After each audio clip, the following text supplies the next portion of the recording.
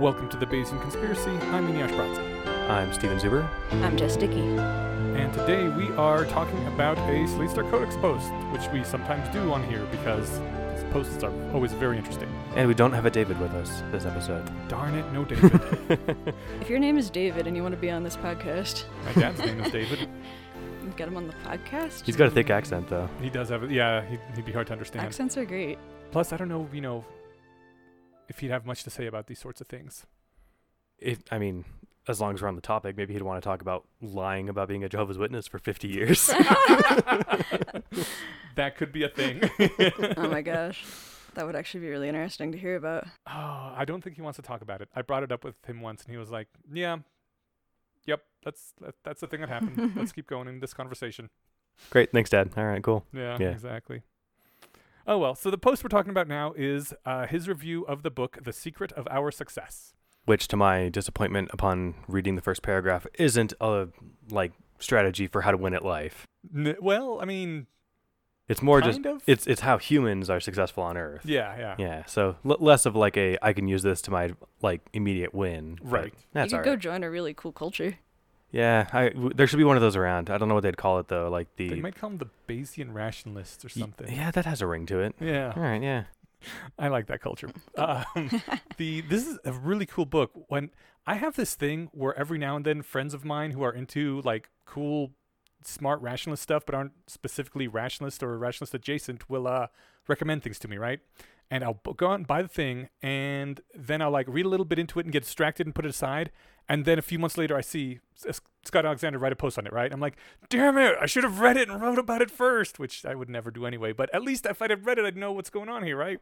So this happened with Read Plenty. It's up there on my shelf in my room with my other unread books. Oh, I was never able to finish that one. Okay. And What's Read Plenty? It's about the early communist success, sort of, in Russia. They actually did a really good job of bringing a, pre-industrial society roaring into the industrial age by taking all the excess that they produced and putting it right back into capital production. Can I make two quick side notes about communist Russia? Sure. All right. So one, there's a fun movie that came out a couple years ago called The Death of Stalin. I've heard it's, really good. It was amazing. Super dark and funny. Yeah, amazing is I usually say that for Avengers movies. This was if you've ever seen the show Veep, it's exactly like that. Okay. Except it's it's that level of humor, Yeah. but it's realistic and it's Stalin and there's a part near the beginning where he gets a call that he's like a conductor for this gigantic orchestra, and he gets a call hey, Wait, Stalin? No, Stalin's guy. Oh no, I'm sorry. This random okay. guy runs this orchestra, Okay. and he gets a call, and it's yeah, Stalin would a recording of tonight's show, and he's like, Oh, shit. oh, okay, and it's done. They're wrapping up. People are leaving, so he runs out there, and he's like, everyone back to your seats. Everyone, I know you guys are just here. We're doing this again because he didn't record it. Because why would he? Yeah. So then they record. So and then it's late because they came by to pick it up at what the time the show is supposed to end. He's like, well, Stalin will be hearing about why this was late. So there's the palpable horror of living there too, but it's also truncated with a lot of funniness, like how when he died, everyone was afraid to move his body, so that sort of stuff. And Well, he literally just randomly terrorized people, so they, I don't know, for whatever reason, just keep the fear of him around so they wouldn't bother him. If someone came to him with a request or something, he'd often have them killed just because, don't fucking bug me, or... he reminds me of Lord Voldemort. Yeah. Yeah. And the other one was from a comic. He doesn't do a lot of stand-up. He apparently does a lot of freestyle rap, whose name I can't remember. But I'll put. See, I thought you were still talking about Stalin for a second. Nope, talking about a comedian now. Okay. And he's a British guy. I think he's 21. I'll find the video of his 5-minute stand-up thing, but he does just 2-line jokes, kind of like Dimitri Martin and stuff. And he's got one. And I wish I'd known this because the icebreaker at my new job is what superpower would you choose? And so he's like, when people ask me what superpower would I choose, my answer is always Cold War Russia. Oh. Exactly, right? It takes a second, but Yeah. that would have gotten me such a laugh. I would have made it in so good with that crowd. But I think what I chose, I described Contest as Path to Victory from Worm. I said I'd want that. So I don't think I would want any of the powers from Worm because all of them are these double-edged swords. yeah, that's true. But I guess being able to throw metal around or read minds would be a thing. But yeah, anyway. I don't think I'd want... Well, I don't know. I'm not sure the powers themselves are double-edged swords. Most of them are just the way that people use them. But like the whole thing is, this is how people would really use these powers. Well, this is how, optimizing processes that are concerned only about one thing would use those powers. I'm not sure all people would do that. In the context of Worm, it's the whole thing, but yeah, basically. Anyway. Which is why they're fun to read. Yeah.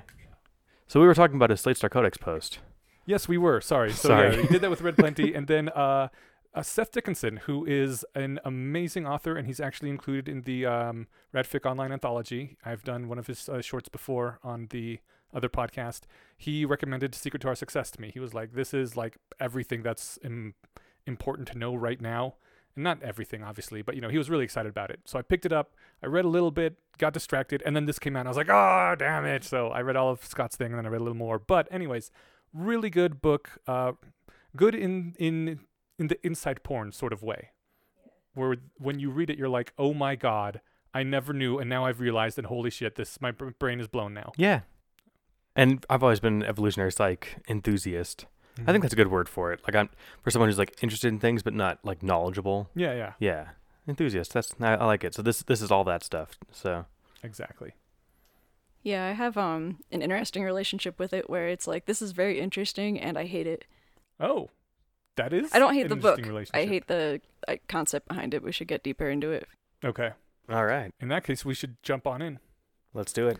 All right. The book is Secret to Our Success, and we should say who wrote it. It was Joseph Henrich. Thank you. Which is a book about, the quote that I pulled is, Henrich wants to debunk, or at least clarify, a popular view where humans succeeded because of our raw intelligence. In this view, we are smart enough to invent neat tools and help us survive and adapt to unfamiliar environments. Against such theories, we cannot actually do this. And then he provides a bunch of examples from the book of how we cannot actually do this I saw you pulled that. Yeah, so his alternate hypothesis is obviously that our success is due to our ability to transmit culture down through generations. His counterexample for the we succeeded through intelligence hypothesis, he pulls up a whole bunch of examples of Victorian-era explorers just absolutely failing to use their wits and tool inventing skills to survive in hostile environments, which weren't really hostile. These are places where other human civilizations were actually thriving at the time. So even though these were explorers who had these huge advantages over our early hominid ancestors, and they mentioned they were highly educated, they were young men in the prime of their health, they were selected for their experience with wilderness craft and survival. He also points out that they were not weighed down by having to support women, children, and old people at the same time. Yeah. And I think the women thing is kind of like women help out with the survival thing, but children and old people can sometimes be a burden. Well, and in the context of 1700s or whatever, Yeah, the Like- women probably wouldn't have been helping as much because they weren't allowed to.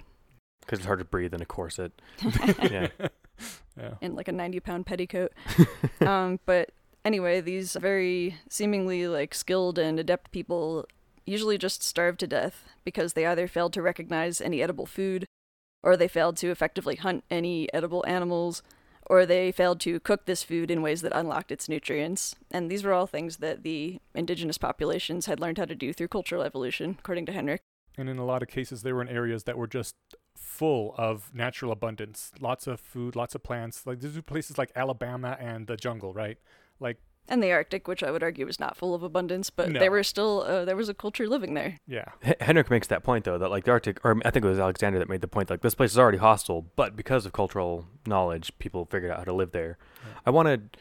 I could imagine Eliezer Yudkowsky saying cultural knowledge doesn't exist, like it doesn't exist in the kidneys. It exists in the brain. It is part of intelligence. So Mhm. whatever like we're talking about with intelligence, it's encompassed into this. It's not what people mean when like when we typically think of it, like, yes, our ability to think things through and make tools and stuff.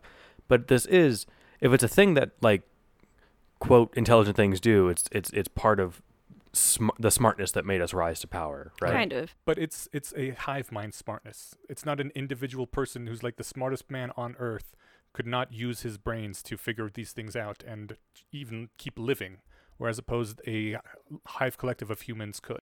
I know. I can imagine a little pedantry there, but right. yeah. I mean, it's still the humans that took over the world as opposed to the monkeys because, Yeah, and it's kind of jumping ahead a bit, but Henrik did actually point out in one of the chapters, or at least it was in one of the sections of Scott's review, that part of it was not in the brain, part of it was in the gut. Yes. But I guess we can try to stay in order. Yeah. Yeah. Sorry, I'm jumping around. Henrik describes how difficult it actually is to find and kill, for example, a seal in the Arctic, or to make well-crafted arrows from scratch. And Scott broke it down too. I'm not going to do it, but they're very complex, multi-step, and unintuitive practices. Scott said, "It's no surprise that stranded explorers couldn't figure all of this out. It's much more surprising that the various native groups did." It's definitely something that you couldn't have figured out just by being like, I'm going to build an arrow. Yeah. Like I look at it and like, oh, you grab a straight piece of stick, sharpen the end, and put something on the back to keep it flying straight. And like it sounds super intuitive, but the steps that that the author lays out is like 17 things long. It was first like find the most gnarled stick. Apparently there was this one type of stick that made the ideal arrow that you had to actually just straighten with your teeth. Yeah, like you heat it and straighten it with your teeth. Like, so it's way more involved than it sounds to me. I would fail to make an arrow and fail to shoot my prey with it for sure. Well, I mean, I would like to think I could sharpen a stick though. So. You could make a substandard arrow and it might get the job done, but on the other hand, it also might not. And oftentimes survival is the difference between those small things. Oh, totally. Yeah. Like there's only so many arrows you can make before you run out of calories to do things with, and you still need some for the actual hunting, and that might not work so well if you don't have great arrows, and so on. Yeah. His explanation for how people figured out this like incredibly multi-step complex process was cultural evolution, which I guess it's based on the idea of biological evolution. I don't remember if this was covered in the post or if it was in the book itself, but the way he explained it was basically some families institute certain practices almost randomly, in effect, much like evolution and random genetic mutations. But those families whose practices end up being useful in some way that they almost surely aren't sure why, they will do better. Their children will be more healthy. They will have more calories. They will, in fact, even have more children because calories was very much tied to how many children you make back in the day. And how many survive? Exactly. And other families would either die out or, much more often, see what that family is doing and then be like, hey, we should do that. And there was a cool example about like a tribe, an area with a whole bunch of different tribes in it. And one tribe was really good at how they like were succeeding. And they were all various pig farmers, I think. And all the other tribes were like, what are they doing right? Why aren't we having the success? So they decided to implement a lot of their policies. And one of them was like that in the morning you go and you sing to your pig for 10 minutes, which is, I guess, what that other tribe did. And maybe that does something or maybe it doesn't. But it just kind of shows that there was just this bunch of things that tribe did. And the other tribe was like, well, okay, let's take them and try them. Something here is working. Yeah. So it's very much a cultural evolution where you don't know what's happening, but if it works, it works. I wonder how you settle on 10 minutes and not 8 or 12. But I don't think it was exactly. Oh, I know, but like I imagine somebody experimented. You know, like if they're watching people do it, they wonder like maybe more singing means better pigs or something. Stop, Jeffrey! You're singing to the pigs too long. Right. But you'll give them ulcers. I've heard people make arguments about like this is sort of like the this might be a Jordan Peterson-esque argument about like the utility of religion from a non-religious context. Yes. It's like some of the taboos around like eating certain things. You know, like pigs carry whatever that cool disease is that gives you lockjaw or something. I need to know what I'm talking about before I can go further. I think it starts with a T. It doesn't matter, but it's not tetanus, right? No. Yes. Okay. They can carry that bacteria that can cause lockjaw or something, whatever it is. So like, oh, that's why then the Jews didn't eat it because they got sick. So now, and my main thing is like, you can do all that without believing that a bearded man in the sky made the earth or something. Right. Yeah. So as you know, all that goes, but it is sort of that example. Like these things become part of the culture, and when they're codified, whether through cultural selection rather than maybe the natural selection, or through like someone saying God told us not to do this, then it becomes, you know, if it's successful and it sticks that way, then lather, rinse, repeat, and it's popular, right? That was a big theme of the book or the review of the book, and that's why I said earlier I hate it. There were also a lot of other cultures that did have pigs in them at the same time the Jews were around that didn't have massive health issues. It could have very well been a sort of thing where they tried to introduce pigs like those other cultures had, and they didn't have the cultural evolution to not pick up the trichonoma. So they're like, fuck this. God says no pigs, man. Yeah. Yeah, two different strategies. Yeah. I guess the thing I do like about cultural evolution versus biological is you can't just be like, that individual has a good mutation, I'm just going to adopt it myself. Right. You just kind of are like stuck with the ones you're born with. Yeah, that is nice. Like, because you can pick up tricks in culture, but you can't get taller or whatever, so those sorts of things. Alrighty, so we just covered that part. Should I go ahead and read this little thing that I pulled? Read the thing. Okay, this is again pulled directly from Scott's post. Everything that separates us from the apes is part of an evolutionary package designed to help us maintain this kind of culture, exploit this kind of culture, or adjust to the new abilities that this kind of culture gave us. But it's not just, and this was about, what cultural evolution does. He speaks a little bit about how our guts have shortened significantly and how we just can't process food anymore that hasn't been cooked or something first. It'll make us sick. He then says, but it's not just about chopping things up or roasting them. Traditional food processing techniques can get arbitrarily complicated. I don't know if I'm going to pronounce this right. Nixtamalization? Nixtamalization of corn, necessary to prevent vitamin deficiencies, involves soaking the corn in a solution containing ground-up burnt seashells. The ancient Mexicans discovered this and lived off corn just fine for millennia. When the conquistadors took over, they ignored it and ate corn straight. For 400 years, Europeans and Americans ate unnixtamalized? Tamalized? I don't know. That-thinged corn. By official statistics, 3 million Americans came down with corn-related vitamin deficiencies during this time, and up to 100,000 died. Sorry, go ahead. I was just going to say I'd never heard of this before, and apparently the only reason we're now still able to eat corn is that we have a synthetic version of this process that is done to corn. They don't teach you that in school. Yay, GMOs. But it's like, it blows my mind that at some point somebody was like, this, maybe it'll taste better with some ground up burnt seashells on it, and their family happens to not starve that winter or something, right? Yeah. Like that, to me, that's like the really tight parallel with natural selection, where it's like, let's throw this random thing in and see what happens. I don't know. I mean, did they try burning other random shit and throwing it on corn? And I would imagine. They must have, Yeah. right? Yeah. I mean, humans are always trying to do anything for flavor. It was also pointed out, I think this one was in the book because I don't remember reading it in Scott's thing, that people develop tastes for spices when they're young, and they're the spices that their culture uses, and those spices are generally the ones that are best adapted to making the food not spoil in the climate that their culture exists in. That was not in the review, and that's really cool. Yeah. I was actually trying to look up what causes people to develop tastes for different things versus others, because I know that there's certain evolutionary reasons why we think that bitter things taste nasty and sweet things taste good, and that makes a lot of sense. But then I'm like, so why do people like fermented things? Yeah. And I was kind of just looking that up on my own, and it's because fermented things are more resistant against bacteria and good for, your microbiome. Yeah, I never just developed a taste for capsaicin, so I really hate all spicy things. But like, when people ask me why I don't like it, I tell them that I don't think my food should hurt me, and I stand by that. But there's people who love the flavor of it, even though it is painful, and you see them turning red and sweating and sometimes crying, but they're like, so delicious. I like the pain. It's not even the flavor of it. It's like, when you drink, I don't know if there's other things that you like bitterness, like maybe lemonade has a tang to it. Okay. Or like whiskey or trying something. to figure out what you like. Yeah, whiskey. Yeah, okay. I've managed to.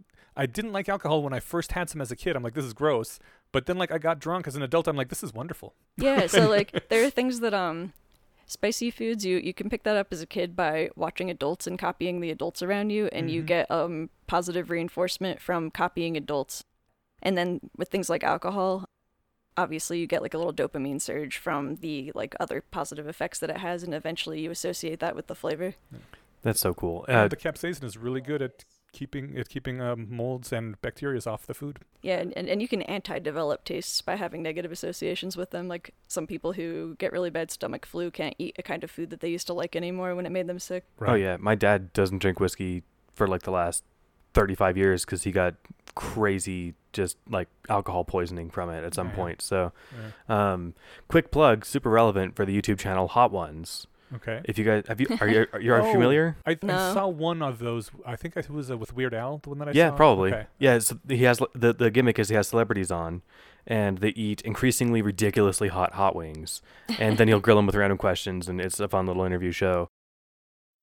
But try one with any celebrity you've heard of that's fun, and then watch the one with Alton Brown, the TV chef from Good Eats and Cutthroat Kitchen, Mm-hmm. and hit first like people react differently because they get insanely hot. People get sick. People sweat. They cry. Alton just when it gets to the really hot ones, he's just like, you can't even taste this. This is just pain. Like this one sucks. And it's not like then he'll get like to a hotter one even. It's like at least you can taste this one. I'm getting some of the flavor in that. Huh. So there's something there to where you can enjoy. As his thing is mainly like, I'm not going to eat it just for the pain, but as long as there's some flavor to it. But he also handled it really well. Like he I'm not sure if he completely shaves his head or if he's just bald now, but he I don't think he sweated a bead the whole time. He was crushing Damn. it. So Wow. Maybe he just rubbed a bunch of aluminum into his skin before he went on. the other trick for surviving hot foods apparently is tequila or like super strong alcohol, but tequila is Alton's go-to. And what does it do? It helps neutralize it in your mouth so it burns Oh. less. But I don't think they were going to let him drink a bottle of tequila on the show. So he had a cup of half and half. Yeah, milk is pretty good with that. The fats, I hear. Yeah, but I mean, so he went overload with right. it and got half and half, right? Yeah. So yeah. Even better. Anyway, hot stuff. Yeah. We're getting close to the food part, which is like the plant part related to that. So we're almost there. Okay. Yeah. Then I've got an anecdote. All right. The next part was about how culture gets passed down. So obviously, you don't just inherit it the way you do with genes.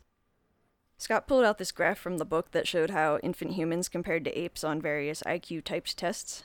So the apes and the babies scored almost exactly the same on a bunch of other measures, except in social learning, or like the ability to learn from another human, or in the case of an ape, from another ape, where human babies, quote unquote, wiped the floor with the apes.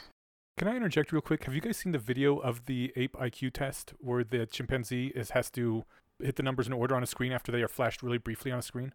I haven't, but I've heard that chimpanzees are better at certain kinds of math than humans. I don't know if it was math or just memorization. Like, they knew the numbers 1 through 14, I think, what order they come in anyway. I don't know if they actually knew what they're supposed to represent, but they knew the shapes and the order they're supposed to be in. Really quickly, like, split second was flash on the screen and then disappear, and the numbers just randomly over the screen.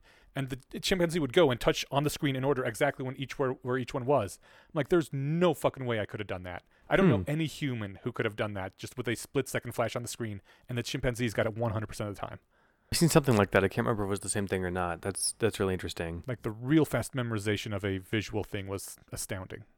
And I didn't get a chance to dig into that chart because I was reading this on my phone on the train, but like it said it was toddlers, and that surprised me because I didn't know that toddlers had any sort of culture, but I also don't know what the age range is for toddlers. Yeah, Oh, me well, neither. this was even talking about babies. I mean, like, we learn a ton from age 0 to whatever age they're going to cut it off for toddlers. It's just you don't often see very much of the output of that learning. Yeah, pretty much the first thing babies do is start imitating the humans Yeah, around them. in the womb, apparently. They're still listening. They were pruning phonemes from the native language. Neat. Yeah, so that surprised me. We were talking about trying to document surprises earlier, so I made a note of that. Yeah. I guess I just wouldn't have figured that they're even aware.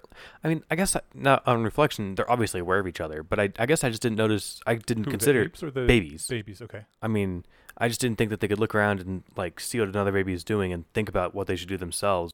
I don't think they mimic other babies so much. They mimic the adults around them. They mimic each other too. Do Like they? it's easier to teach a kid to swim if another kid teaches them. Because Okay. they even I think talked about that in the book. You learn from people who are the most similar to you. Yes, they did say that. Anyway, that was interesting. Yeah. Scott brought up a couple of examples of about how infants are obsessed with learning things, which we're kind of just talking about. They even mentioned humans seem to have these built-in slots in their brain that they're compelled to fill with specifically language, animals, gender roles, and which plants are edible. The language thing I've known about for a long time. I think it has been known for a long time that humans are most susceptible to learning languages in the early years of life, and if you try to learn one after that period, it's always harder, and often, especially once you get out of your teens, the accent will be impossible to get rid of unless you have like some extreme coaching and practice at it. Yeah. But sometimes just literally impossible to get rid of the accent no matter what. And I mean, you got to think too. Learning to talk is even harder than like as an additional problem on top of learning a language, right? Yeah. Like how to make different sounds when you move your mouth. Like that's not something that we're aware of, and we're talking right now, right? Right. So they've got to figure all that stuff out too, on top of learning how to actually make the sounds they want to make. I am really curious about the accent thing though, because apparently I could speak Polish early in my life with no accent, just like fluent Polish. And when I see videotape of me as a kid talking, oh my God, I have a bad Polish accent and I'm really annoying, and I'm not surprised other kids didn't want to hang out with me.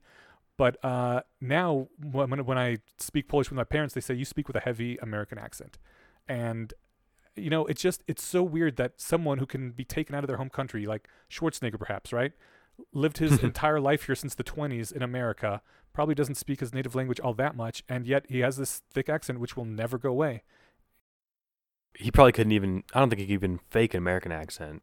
With a lot of coaching, you probably can. You see a lot of British actors who have perfect American accents and vice versa. Yeah. But I meant Schwarzenegger in particular. I mean, if maybe he just never tried because his accent's part of his brand. But there was an interesting thing there about plants, which makes a lot of sense, observing what your parents, if you're a toddler, are eating and stuff. But apparently babies have a huge aversion to plants. And there was this long snippet in there about like putting babies in a room with like two plants they'd never seen. In this case, it was like parsley and basil, and like two objects they'd never seen, like a wooden spoon and a lamp.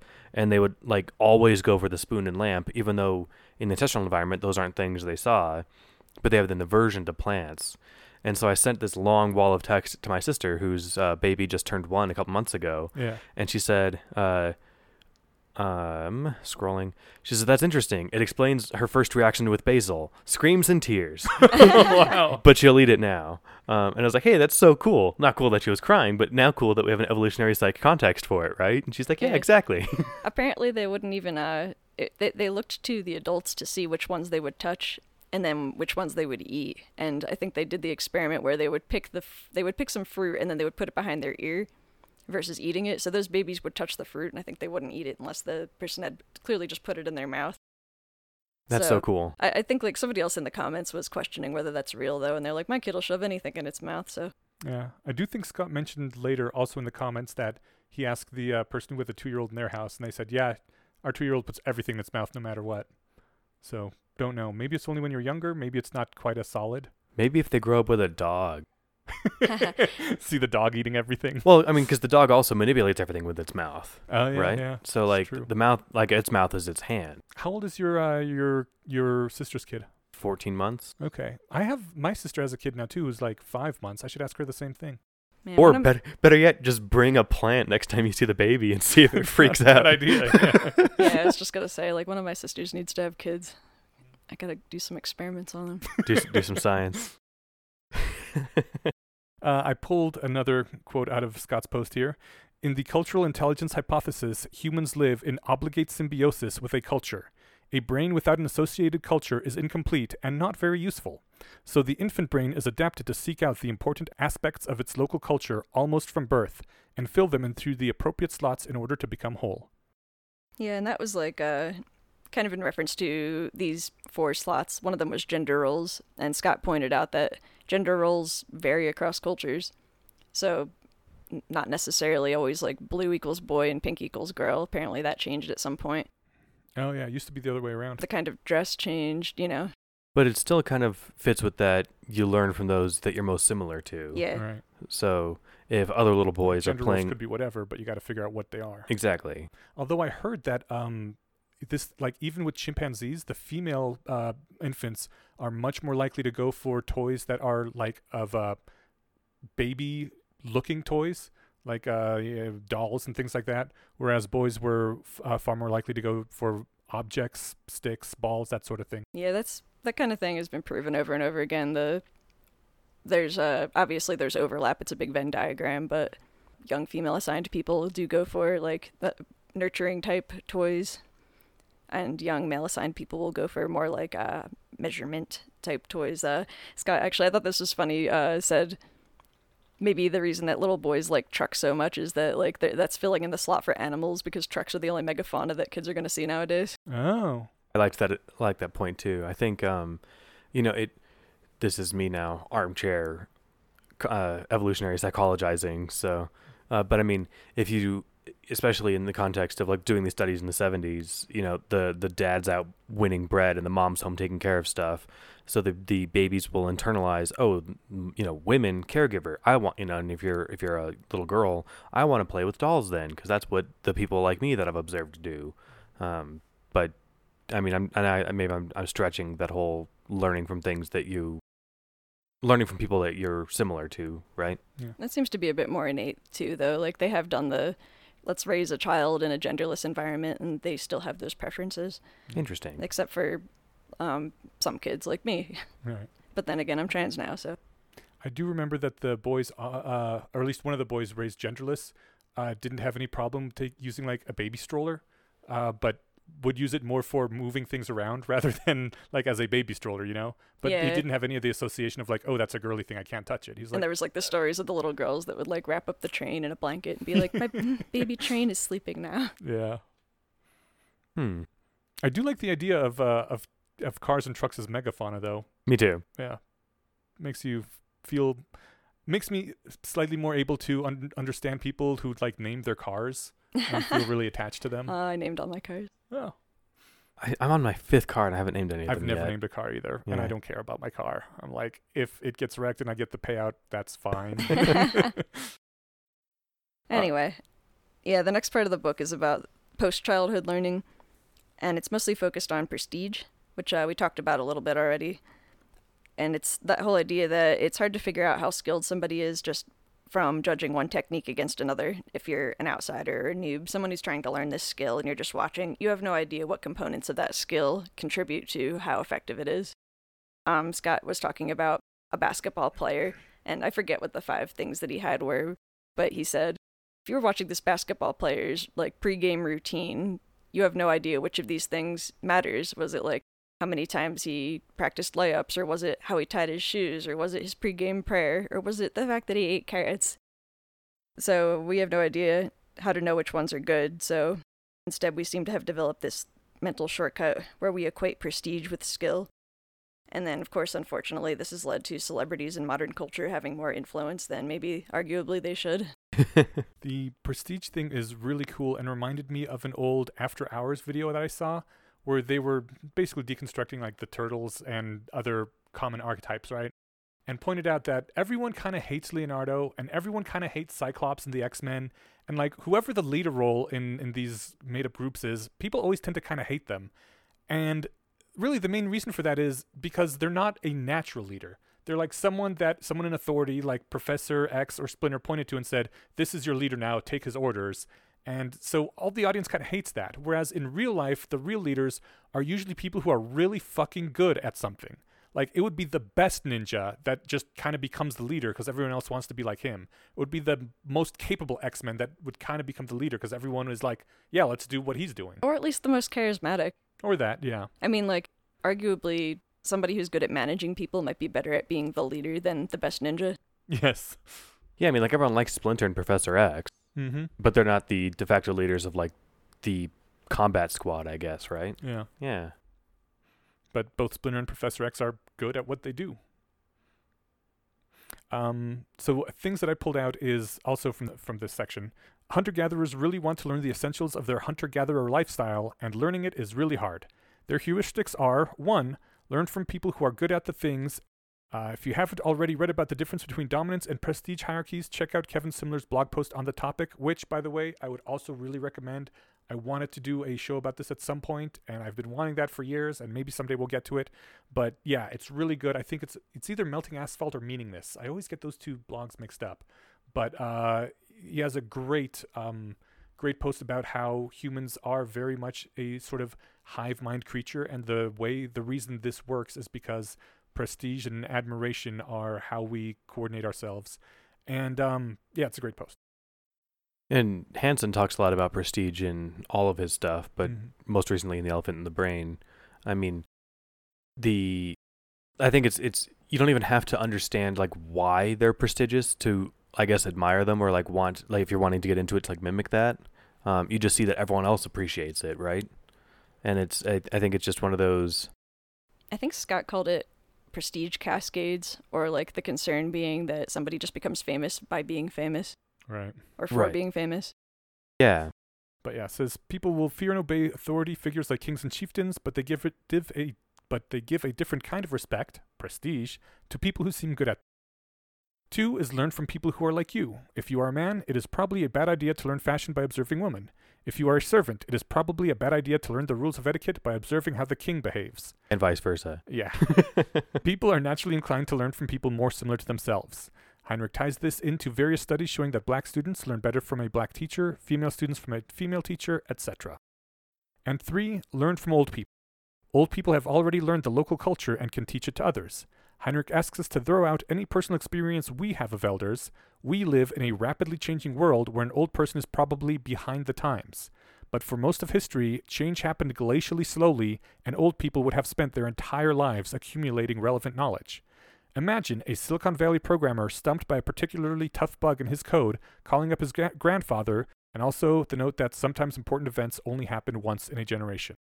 And Stephen, you as a programmer, said once that you knew a guy who was like the guy who knew everything and like had mad prestige and everyone went to him, and you wanted to be like someday just be like half as cool as he is, right? He's 26. Yeah. So he's exceptional, and that gives him kind of bonus prestige, right? Mm-hmm. But I mean, on my last team, at my last job, the other senior that I worked with, he was in his 60s, and he was that guy. He'd been doing this since they were, programming with punch cards. Exactly. I mean, he talked about that. Yeah. So he knew all the ins and outs down to the, top and bottom of what he was doing with everything. So that was another kind of, like, getting a lesson from him was also really you just go to gratifying. him and he knows the shit, right? Yeah. Yeah. And there's always the impression, I imagine, just like asking an elder, why am I crafting my arrows with the right-winged feathers of a bird rather than the left-winged feathers? And they could give you an answer, but you got the impression that they knew a lot more than just what they told you, because they probably did. And that was my experience too, talking with really like senior devs who'd been in this forever. So the 26-year-old guy is just a savant. I mean, so he knew stuff that he'd been able to pick up in his time doing this, but it wasn't the same kind of seniority experience. Different kinds of prestige. Totally. Yeah, the important events only happening once a generation. The example that they used in the book was elephants, and elephants live a very long time, and they're one of the species, like us, long-lived mammals who do keep elders around post-menopause, and for pretty good reason. They talked about a couple of instances where there were these droughts, and because of poaching, a lot of these elder elephants don't exist anymore, but the elephant tribes that had a matriarch were able to find the last resort water holes while the others weren't. Because the older ones had, found water in hard times before. They remembered the really hard to get to water holes that you normally don't get to, that they were brought to once when they were a kid, when there was a horrible drought. They also had better survival rates, because they knew which lions were the most dangerous, I guess some other things too. So keeping your elders around apparently does directly affect the success of the younger generations. All right. I guess I will try to respect my elders a little more. Well, apparently our elders are behind the times. That's true. Well, so you won't consult them about your, 21st century problems, but I mean, like a life issue, like, Grandma, what happened? Did you ever have a situation like this? Like, oh yeah, I had 10. Yeah. And it's your first time having this, and they can talk to you all about it and give you all the wisdom they had from that. So. Grandma might be able to remember what happened the last time a populist, blowhole was elected. Yeah. Sorry, I shouldn't bring it back there. Why did I do that? Let's go forward. Because everything's been totally foobar lately, and we can't even go there. And we know this shit's happened in the past. Yep. Onward. Yeah, so at the end of the essay, Scott talks about examples of cultural evolution that he found the most interesting in the book, which I think we talked a little bit about these, but they were manioc, divination, and shark taboos. Manioc, I'm not sure if that's how it's pronounced, but it's a type of tuber that is only edible if you use this complex processing technique to get rid of the cyanide, which I believe you had to chop it and then soak it and then boil it. And then let it soak for like 3 days, right? Something like that. But not 4 or 5, because if it soaked too long, something happened. It was like exactly 3 days, and if you pull it out too early, it would still have some cyanide, and if you pull it out too late... There's probably steps that we're missing there, too. I'm sure it's very precise. Yeah. So, and then like I'm since so glad I can just buy food at the supermarket. Oh yeah. Guaranteed to not have too much cyanide, Yeah. just the right amount. Since cyanide poisoning would take a while to become evident, the only reason that people would keep using the more complex technique is tradition. And by a while, it was like decades before you started noticing the bad effects. It would be a good 20, 25 years before it started really affecting you. So this is really like modest doses of cyanide. Trace amounts, Yeah, but not- enough that it builds up over time. Gotcha. Yeah, and then there's like divination. Apparently acts as a crude type of randomization tool, which would be useful in war when you're deciding whether to attack your enemy's left or right flank, or for deciding where to hunt or where to plant your crops. These are all techniques that require real randomization, and Scott went on about how humans are very, very bad randomizers, to the point where somebody could write a very easy AI program that could, like, with 76% accuracy or something like that, predict whether you're going to click one side or the other. When Or you're what- trying to be random. Or I forget what it was, or what number you were going to pick. Yeah. It could outpredict you. It was also, they went into some examples of why these sorts of things would be useful. Like, it's not intuitive to me why it would be useful to randomize where you're hunting or where you're going to plant crops. But it turns out that going back to the same place that you had a great catch last time is actually probably counterproductive, because the animals also remember where they were killed last time, or, well, where their family members and kin were killed last time. And so they start staying away from those places. And you killed a lot of the ones that were there.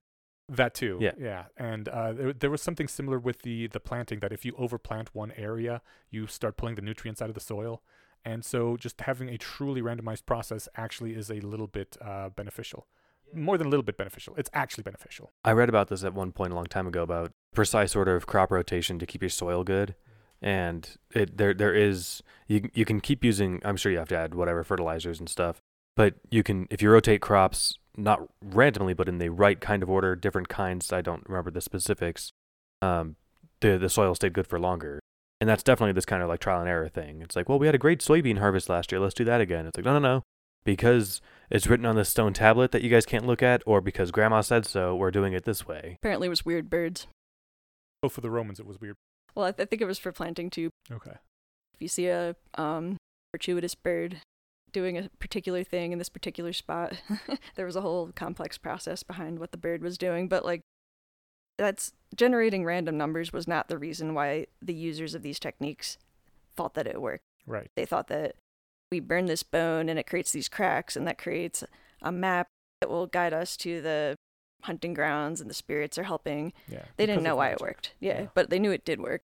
I also liked someone in the best of comments later on pointed out that divination processes that are long and complex and difficult are much better than simple, easy ones, because then you can't just redo them until you get the result you like. And making it be long and complex is like, once you get to the end, you're like, fine, we'll fucking take this result. Less room for humans to unrandomize it. That's a good point. Yeah, if you're just flipping a coin or dropping a stick to see which way it points, you can be like, I'm gonna try again. Yeah, that's But- 2 out of 3. But if you, exactly, but if you've got this hard to find substance, then you destroy it in the process of your divination. Then it's like, well, we got to just do that now. We don't have all the time and effort to go do this all over again. There was also a cool, I didn't pull it, which I kind of regret now, but there was a cool anecdote about how in the 50s or maybe it was the 70s, when computing got much cheaper, people started redoing calculations, especially on data from experiments, to get results they liked better. So that kind of had a negative impact, the introduction of the computer into the science process, at least for a while. Womp. Yeah. Gotta have some kind of divination process. Right. And That's what I'll say next time That's I what write randomly bugs. controlled trials are. There's 20,000 people across 7 years. We just can't afford to do this twice. I'll explain the value of a good divination process next time. Like, my stuff only works like 1 out of 20 times, or why it fails 1 out of 20 times. Like, you guys have no idea how valuable this is to cultural evolution. And then the last tradition was Fijian women who refused to eat shark when they're pregnant. And when asked why, they said because their babies will be born with shark skin. But the actual reason's more likely that shark meat causes birth defects. Which sounds like a better reason, because being born with shark skin sounds kind of cool. I know, right? Like, wouldn't that be awesome? I imagine they're harder to cut and pierce than I mean, squishy this is human probably skin. in a society where being like a mutant is considered bad. Yeah, being a shark person probably wouldn't have been good for you. Now people aren't sure you have souls anymore, and yeah. Might be hard to give you a hug too. No. Be all scratchy. Yeah, so each of these cultures accidentally discovered a true fact about the universe, but they have no idea why it's true. So they developed a tradition around it and were motivated to stick to that traditional way of doing things, even if the traditional explanation actually makes no sense. And other methods might seem faster and easier and more tempting to try. Instead of cutting up the manioc and then soaking it for 3 days and grinding it and boiling it, it's like, well, Process was ridiculous yeah. when you read it. It's why don't I just do this faster thing? it literally sounds like a ridiculous magic ritual over a number of days for no reason at all. Yeah, and they pointed out, or I guess it was probably Scott making this point, not the original author, but if some person was like, hey, I want to spend more time with my kids, I'm going to cook this stuff faster, and, maybe they ate it themselves, and they're like, hey, it's fine. Because it would take, maybe 20, 30 years for the cyanide poisoning to really start building up to where you start getting sick, and you can't even point to the manioc necessarily as why are these people getting sick. Could be a number of things. So the fact that they developed this tradition around it kind of fail-safed the correct technique. Scott says that this might explain why we as a species tend to be averse to logic and reason. Doing what seemed like quote-unquote logical and reasonable in the ancestral environment could get you and your whole tribe killed. Yeah. I'm thinking about the food preparation. I think this was on one of the first series of Planet Earth documentary series. It was these capuchin monkeys. They would get these nuts and then they would set them out in the sun for a day or two. And then they would smash them with rocks and then they were good to eat after that. Maybe it was because they're easier to smash after a couple days of drying or something, but that was some little cultural evolution. Yeah. Plus capuchin monkeys are among my favorite. They're 9 pounds. They're really cute. They got their little hands and the little close-up video of them using rocks. Oh, they're the ones that have the manes, right? Those are... They have some. I think we're thinking of different ones. Maybe. I think I'm thinking of a tamarin. I think maybe, yeah. I don't know a lot about monkeys, these aren't monkeys. Someone's going to correct me, whatever. These little primates. But the little video, he's hefting what's about the size of a coffee cup. It looks like he's heaving this huge boulder and then throwing it down onto the thing, and they sit there and try it over and over until they hit the thing. But it was, in addition to being informative and related to this article, also super cute. So Cool. I get your hatred, and I kind of feel it too. On the other hand, I also have this sort of morbid fascination, which I hear a lot of people get with thinking about zombie apocalypses. They're objectively, I know it would be horrible. I would probably die, and even if I didn't die, I'd live a few years in a horrible wasteland where everyone I love dies, and then I die of a bad infection or something.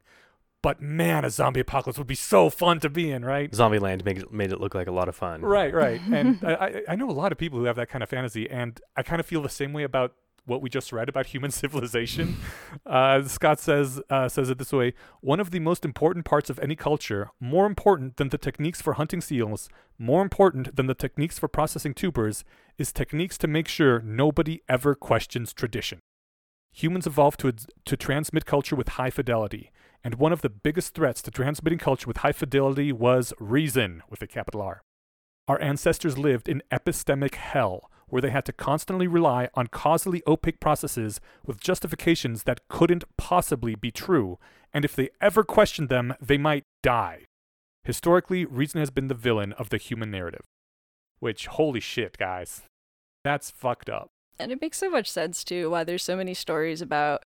there's so many early civilizations that have this kind of myth where a woman comes out of the forest and she's like, I will bring you great prosperity, but you just can't eat a squirrel. And then, of course, the dumbass always, eats a squirrel after, however many years of following the instructions, and his kingdom prospers. And then, something horrible happens. And there's, the same kind of myth just over and over. This structure of do not question, strange women throwing swords at you from lakes. Or I forget what the quote was, but it's even common to today. A lot of sci-fi is cautionary tales, right? I guess 1984 is the first one that jumps to mind, but there's a lot of, to the point where one of my favorite comics is Caveman Sci-Fi, where there's this caveman who has invented fire, and he's look, me make fire. And the other caveman goes, no, you go too far, you play God. He says, no, now my food better. And then the next panel is the entire world caught fire. And it's the caveman saying, "Me am play God." And one is another one with like a sharp rock. All the cavemen have like dull rocks on the ends of their axes, and this one was like, "Look, me make sharper rock." And the other one says, "You go too far. You am play God." He goes, "No, me hunt better now." And then he takes the rock and hits the ground, and the entire earth breaks open because it's this, flat little island of land out in space that's now broken in half. And he goes, "Me am go too far." But there's a lot of sci-fi like that, like don't play around with genes like Gattaca because you'll make terrible things happen, and don't implement this other technology because then all of society will crumble.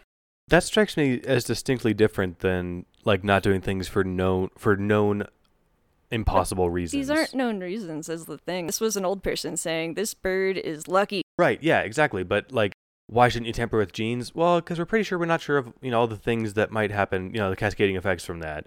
And like there's a reasonable process behind that, right? It's not because some witch told us not to. But the science fiction stories generally show you, future scenarios that are kind of ridiculous, like humanoid robots walking around shooting people, and when they want to infiltrate them, they put on hyper-realistic human skin, And yeah, okay, the lesson that AI can't be trusted is actually a very good one, but the scenario that they play out is kind of ridiculous and hokey, and yet that is the sci-fi that is forever with us. Yeah, like there's a lot of this taboo against playing God in general, which playing God can be doing anything new. Yeah. And specifically, I guess there's probably certain areas that are especially bad to tamper with, like anything that involves creating life or messing with life. Cloning, people were all about, no, cloning is going to create super sheep or... Yeah. Or, yeah, I mean, there's movies where all that stuff happens, but I guess I'm just thinking, like... There was horrible things about both organ transplantation and in vitro fertilization for a while. Like, the Catholic Church literally wasn't sure if these people would have souls if you put in someone else's liver into your body. Like, what happens then? Do you have, like, 10% of somebody else's, soul inside you now? It was a huge thing until it actually, was done and someone's life was saved. And then people were like, yeah, fuck that. I would like a new liver. And some people still don't accept organ transplants. Jehovah's Witnesses still don't accept blood. So we're talking about the parables of, science fiction, not, the lessons that... Right. But the ancient parables of don't eat shark meat or your children will have shark skin is the same kind of ridiculous story that yet somehow, was for a good reason. Yeah, well, what about people that don't eat GMOs because it's frankenfood? Right. Yeah. But they're doing it, that's kind of the example I'm thinking of. That doesn't make any sense. No, it doesn't. And so, But you can kind of see where they're coming from when all of cultural evolution has been pushing people to not try new things because sticking to old things is what made you not die. I guess I feel I'm slightly lucky. more sympathetic towards those people. It's fun in the sense of understand. It's to me this is I get kind of the oh man this sucks factor that you guys have, but for me it's more just oh cool I found where this bug lives and now we know how to address it. It's saying it's not a bug though.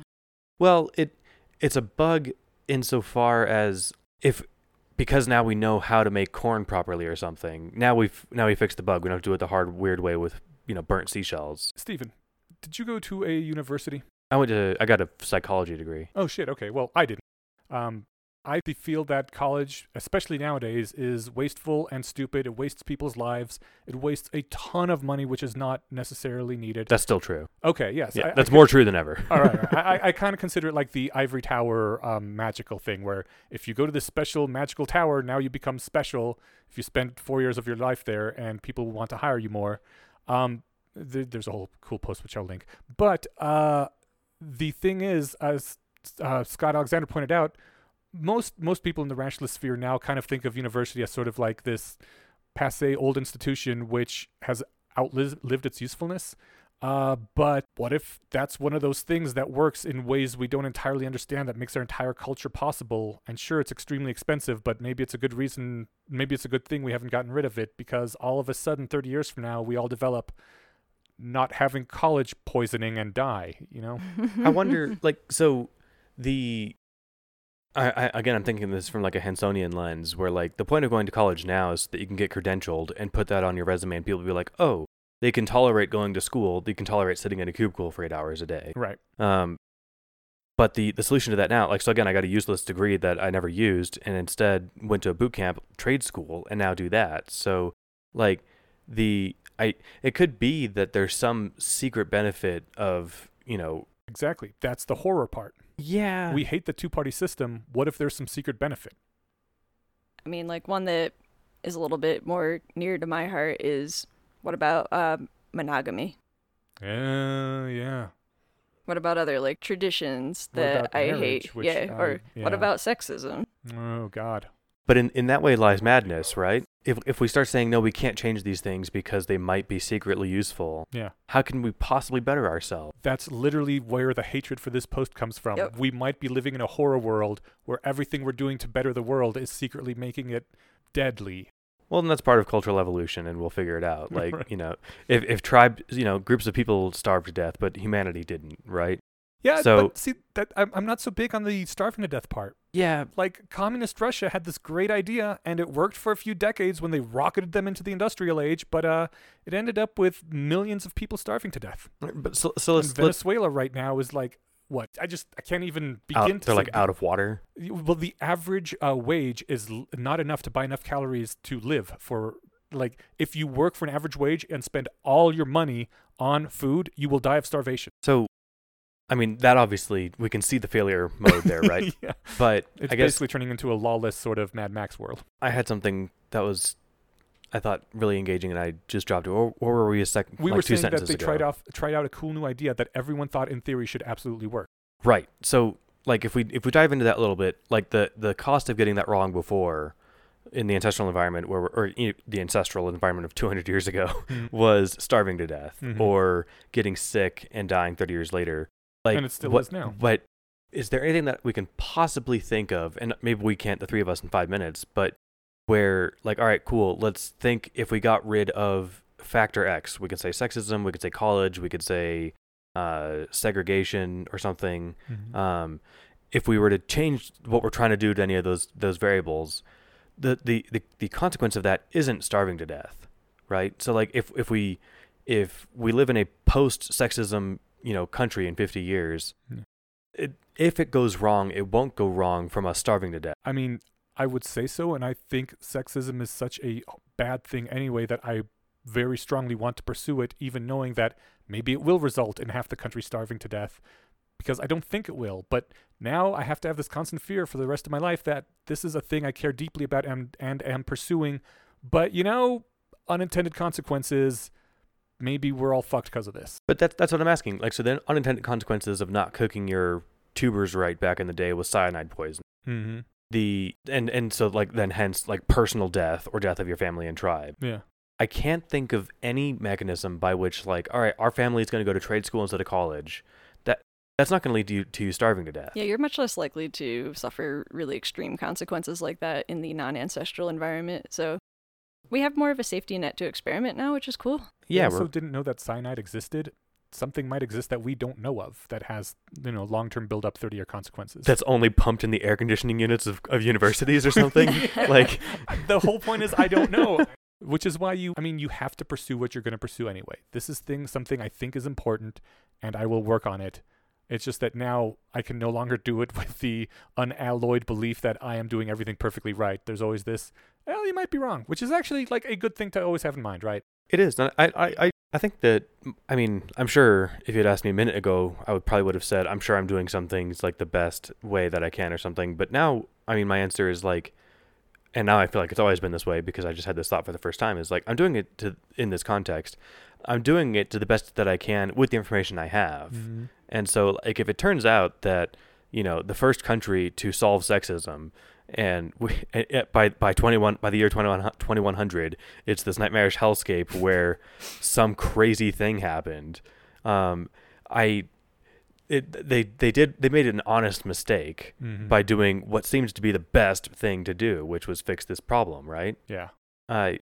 I'm not so concerned that any of, like, the ambitions that I have, because I'm not trying to, do large world scale changing things. Yeah. I'm not concerned that anything I'm going to do is going to help bring down society. And I'm like trying to hold back, like, a grin of just, like, bemusement of what could possibly go wrong.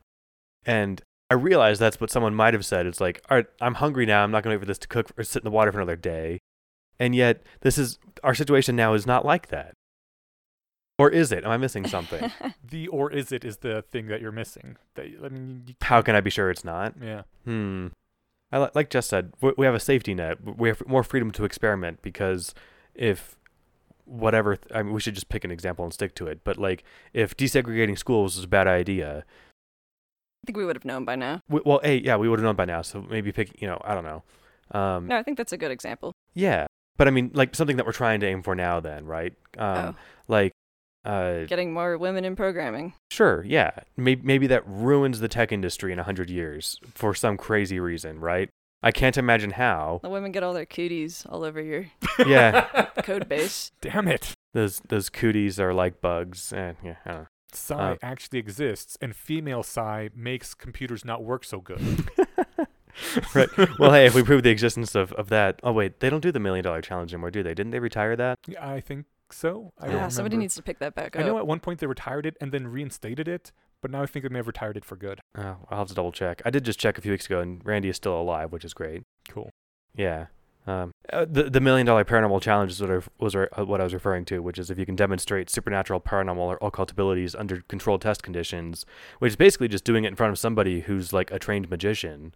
You can get $1 million. You could get $1 million from James Randi. And discovering Psi, so the first person to do that, at least, while their startup might have failed, they can get $1 million.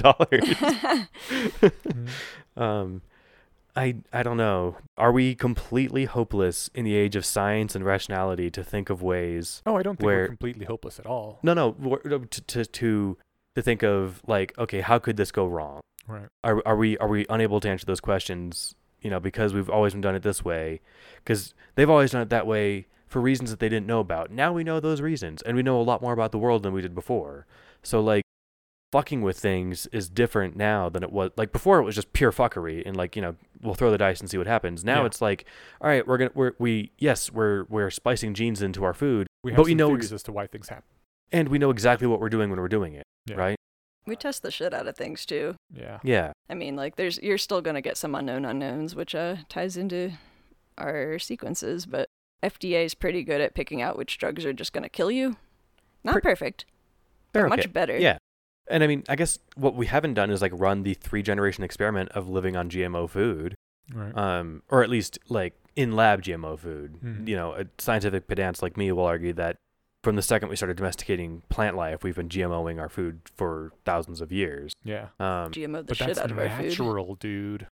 That reminded me, the most recent Very Bad Wizards episode that came out today was on the Big Lebowski. Oh, sweet. So the dude, yeah. I have not yet heard the... And, well, I think it was a two-parter because the one that just came out before was on Pulp... They were going to compare Pulp Fiction and The Big Lebowski. Okay. They finally did the Pulp Fiction episode. And so it was going to be a comparison. And what's the comparison?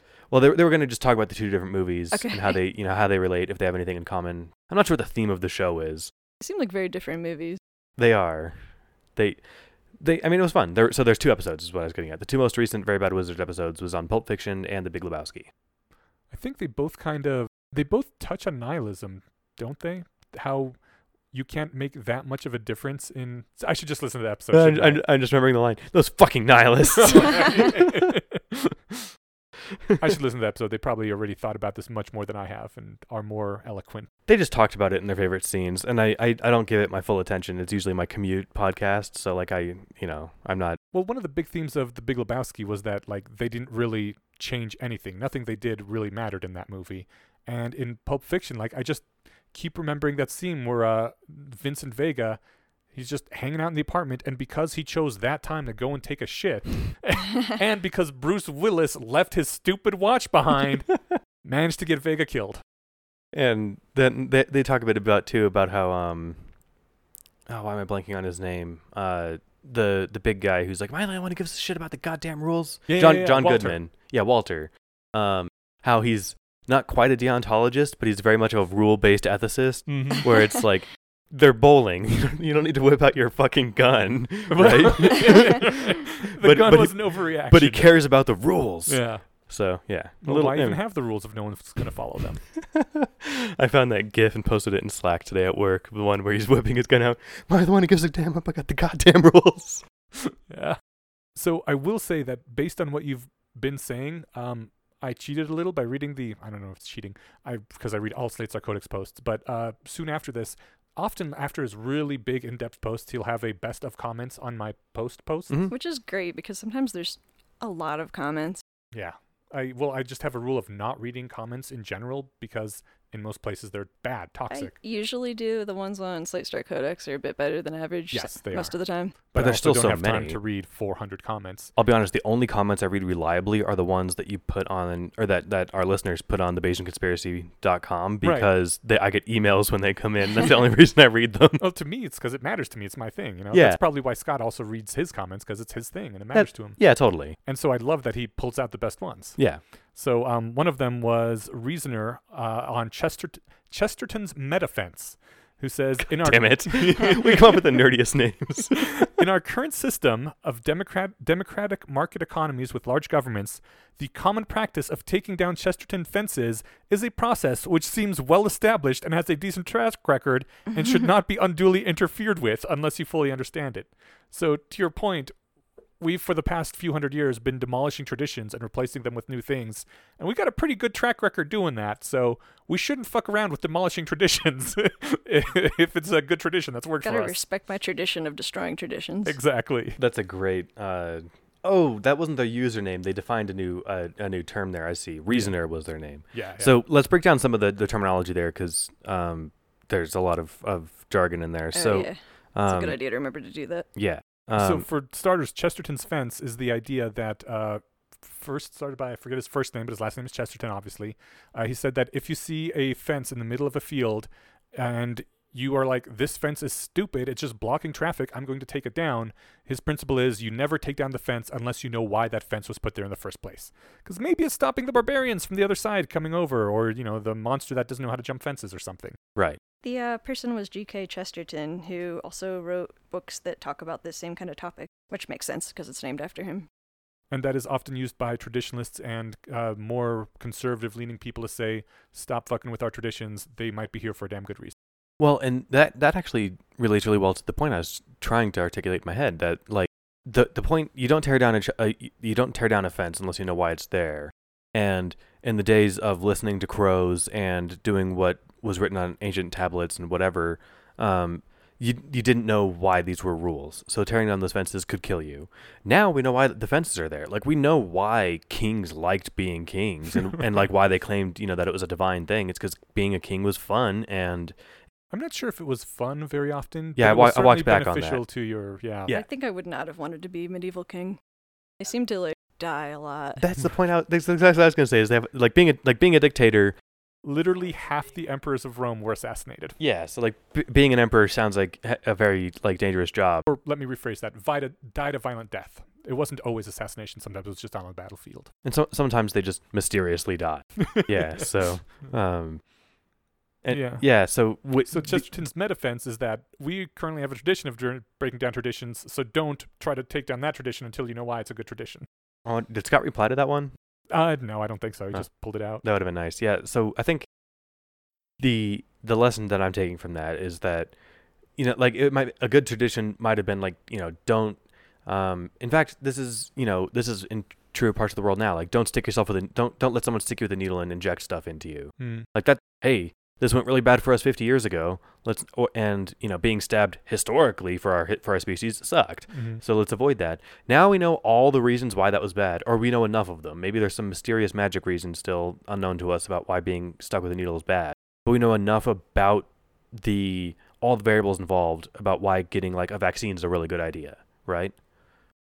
Yeah, even when we mess up, we can generally figure out why we messed up and fix it. Yeah, a lot of this nonsense was pre-science. Science is the solution to this horror hellscape of doing things for weird tradition reasons, right? I mean, not always. Science sometimes fucks things up as much as it helps. Like when it was scientifically a great idea to give your baby's formula instead of breast milk because it gives the baby everything it needs. And it turns out that is not the case at all. In fact, it's the opposite of the case. science as I'm going to double down. As an enterprise, we learned from that. That's and true. we've got better formula, And right? we have a much lower infant death rate than we ever had in the history of our species. Like, so we, I think science has a really good track record Yeah. In general, it does. compared to tradition. Like, we have, like, control groups, we can look at, I don't want to say the Amish because apparently they're more technologically savvy than we give them credit for, but we can look at modern day hunter-gatherer societies and compare how we're doing in modern societies versus these basically ancestral environments. Spoiler alert, lots better. But we still can't do double-blind studies on whether or not getting a blood transfusion kills your soul or not. So, Damn it. yeah. Souls are so resistant to study. Yeah. Citizen Cocaine, like Citizen Kane, but with a co in there, says, adhering to ancient traditions when the context is rapidly changing is a recipe for disaster. No point in mastering seal hunting if there ain't no more seals. No point in mastering the manners of being a courtier if there ain't no more royal court, etc. The problem is that, in the modern world, we can't simply all mutually agree to stop changing our context so that our traditions will continue to function as before because it is no longer under our control. Enlightenment ideas would not have been nearly so persuasive if they hadn't had the prestige of giving countries like the Netherlands, England, France, and America an edge. So yeah, because this was also in the context of a conversation about how Enlightenment ideals do often break with tradition. Like, a big part of the Enlightenment is have reasons for what you're doing, apply reason and logic to these things, invented the process of science, and since our environment is changing so rapidly, the traditions don't help anymore.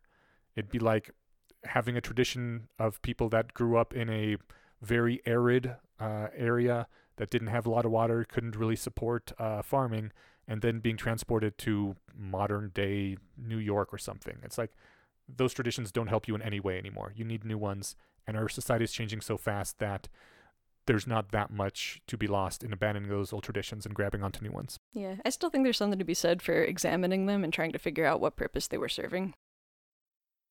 And he does point out that the Enlightenment values really helped out the countries that adopted them early, like made them take over the globe, basically. Yeah, and I mean, if there's a food taboo or something that, one successful group had for 1,000 years, figuring out, what was wrong with that food, and then like, oh, you need to do this to it to make it safe to eat. Then it's like, cool, problem solved, we can eat that now. He did point out that at the time of the Enlightenment, China, their Qing dynasty, I think that's what it was in a huge empire, controlled half the world, really advanced civilization, whereas opposed to these tiny little startup countries in Europe weren't jack shit. And they stuck with their old traditions. They did not adopt this new Enlightenment stuff. And they were in the process of a few hundred years, basically destroyed and taken over by the British and those other European countries. So, sometimes holding on to traditions can be just as bad, especially when the environment is changing. Yeah, this, for some reason, this popped into my head. I was thinking about the Revolutionary War and how American soldiers won because they were disorganized.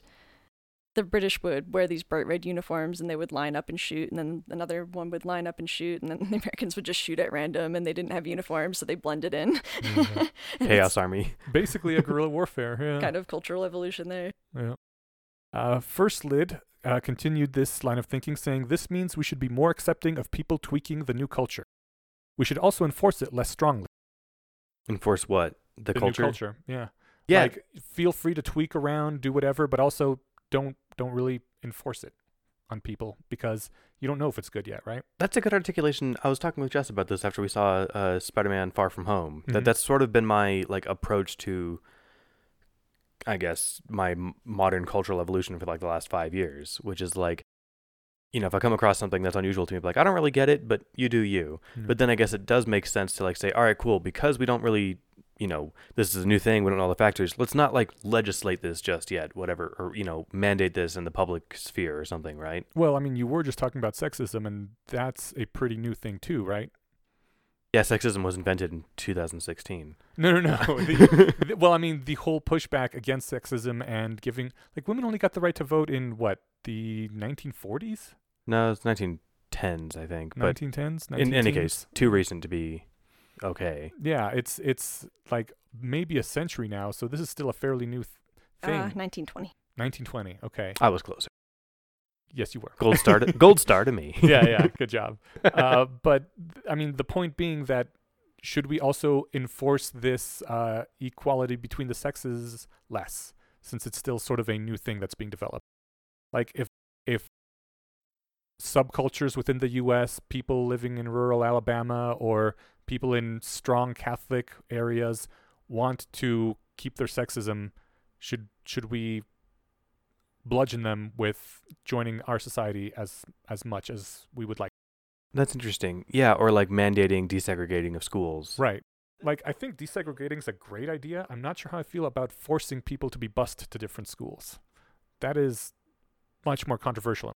I mean, but that's almost like that's a whole other side thing. But I think the short version is that like that has other effects. Like that's a consequence of like making that happen rather than just like making the idea necessary, right? Yeah. The I don't know, I guess women's suffrage isn't that new. So I guess I don't know, how old does something have to be before we're like, all right, cool, this worked. Let's keep going. Well, I mean, desegregation is only the last few decades at least. Yeah, Right. The 70s. Voting rights were given to racial minorities in 1965, and so there's still plenty of people alive. There might even still be people In 1965? Yeah. Holy shit. Yeah, I mean, so I don't know if there's anyone who was alive in 1920. How old would you be? there are people who there are barely There's people alive. that are that yeah. old. Yeah. Not very many. 99 at this point. If you were born in 1920, if you like actually remember the 1920s, Yeah, then you'd be real old. Yeah.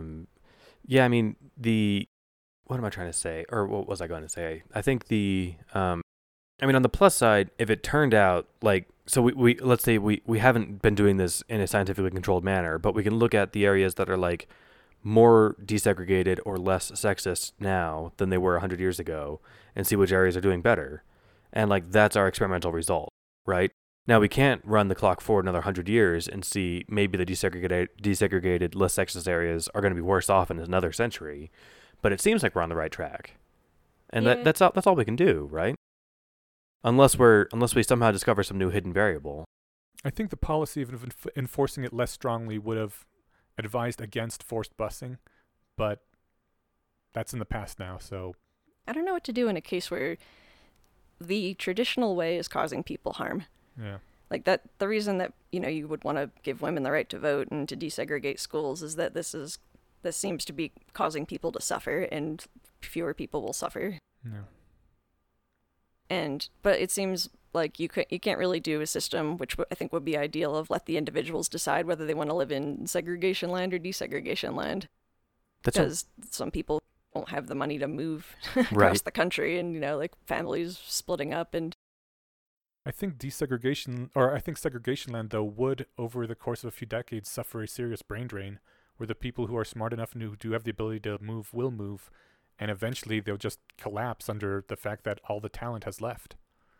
I mean, that kind of is happening to various parts anyway. Yeah, I think, Jess, you made a really good point. Like legislating changes and mandating them when they're solving a suffering problem makes more sense than like it might be weird to say pass a law where everybody has to eat exclusively GMO food. So like that, like right now the status quo is like you can eat whatever you can buy at the store, and if you want to buy the non-GMOs, go for it. So like, but if you're solving a suffering problem, then it makes more sense to say, look, now we need to actually we're gonna put the hammer down. We need to fix this. I don't know. There's various things that come up with that. Like, we wouldn't actually be able to feed the world without GMO food techniques and factory farming. Arguably, there'd be much less suffering if we did force everyone to be vegan. That's true. So I guess kind of by extension of what I'm saying, that sounds like that would be a move that would piss off a lot of people, but it might not be necessarily a bad move.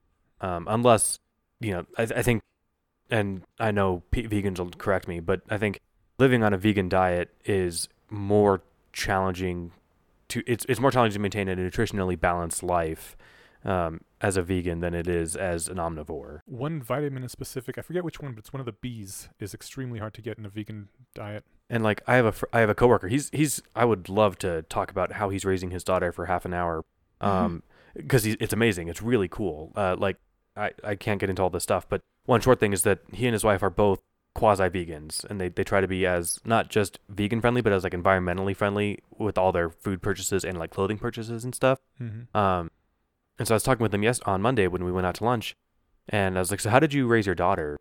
And I like Sam Harris put it this way, like he's like vegetarianism is the ethically correct choice, and he says like for Harris himself that he tried a couple of times, and both times he's gotten anemic and he just can't find the balance.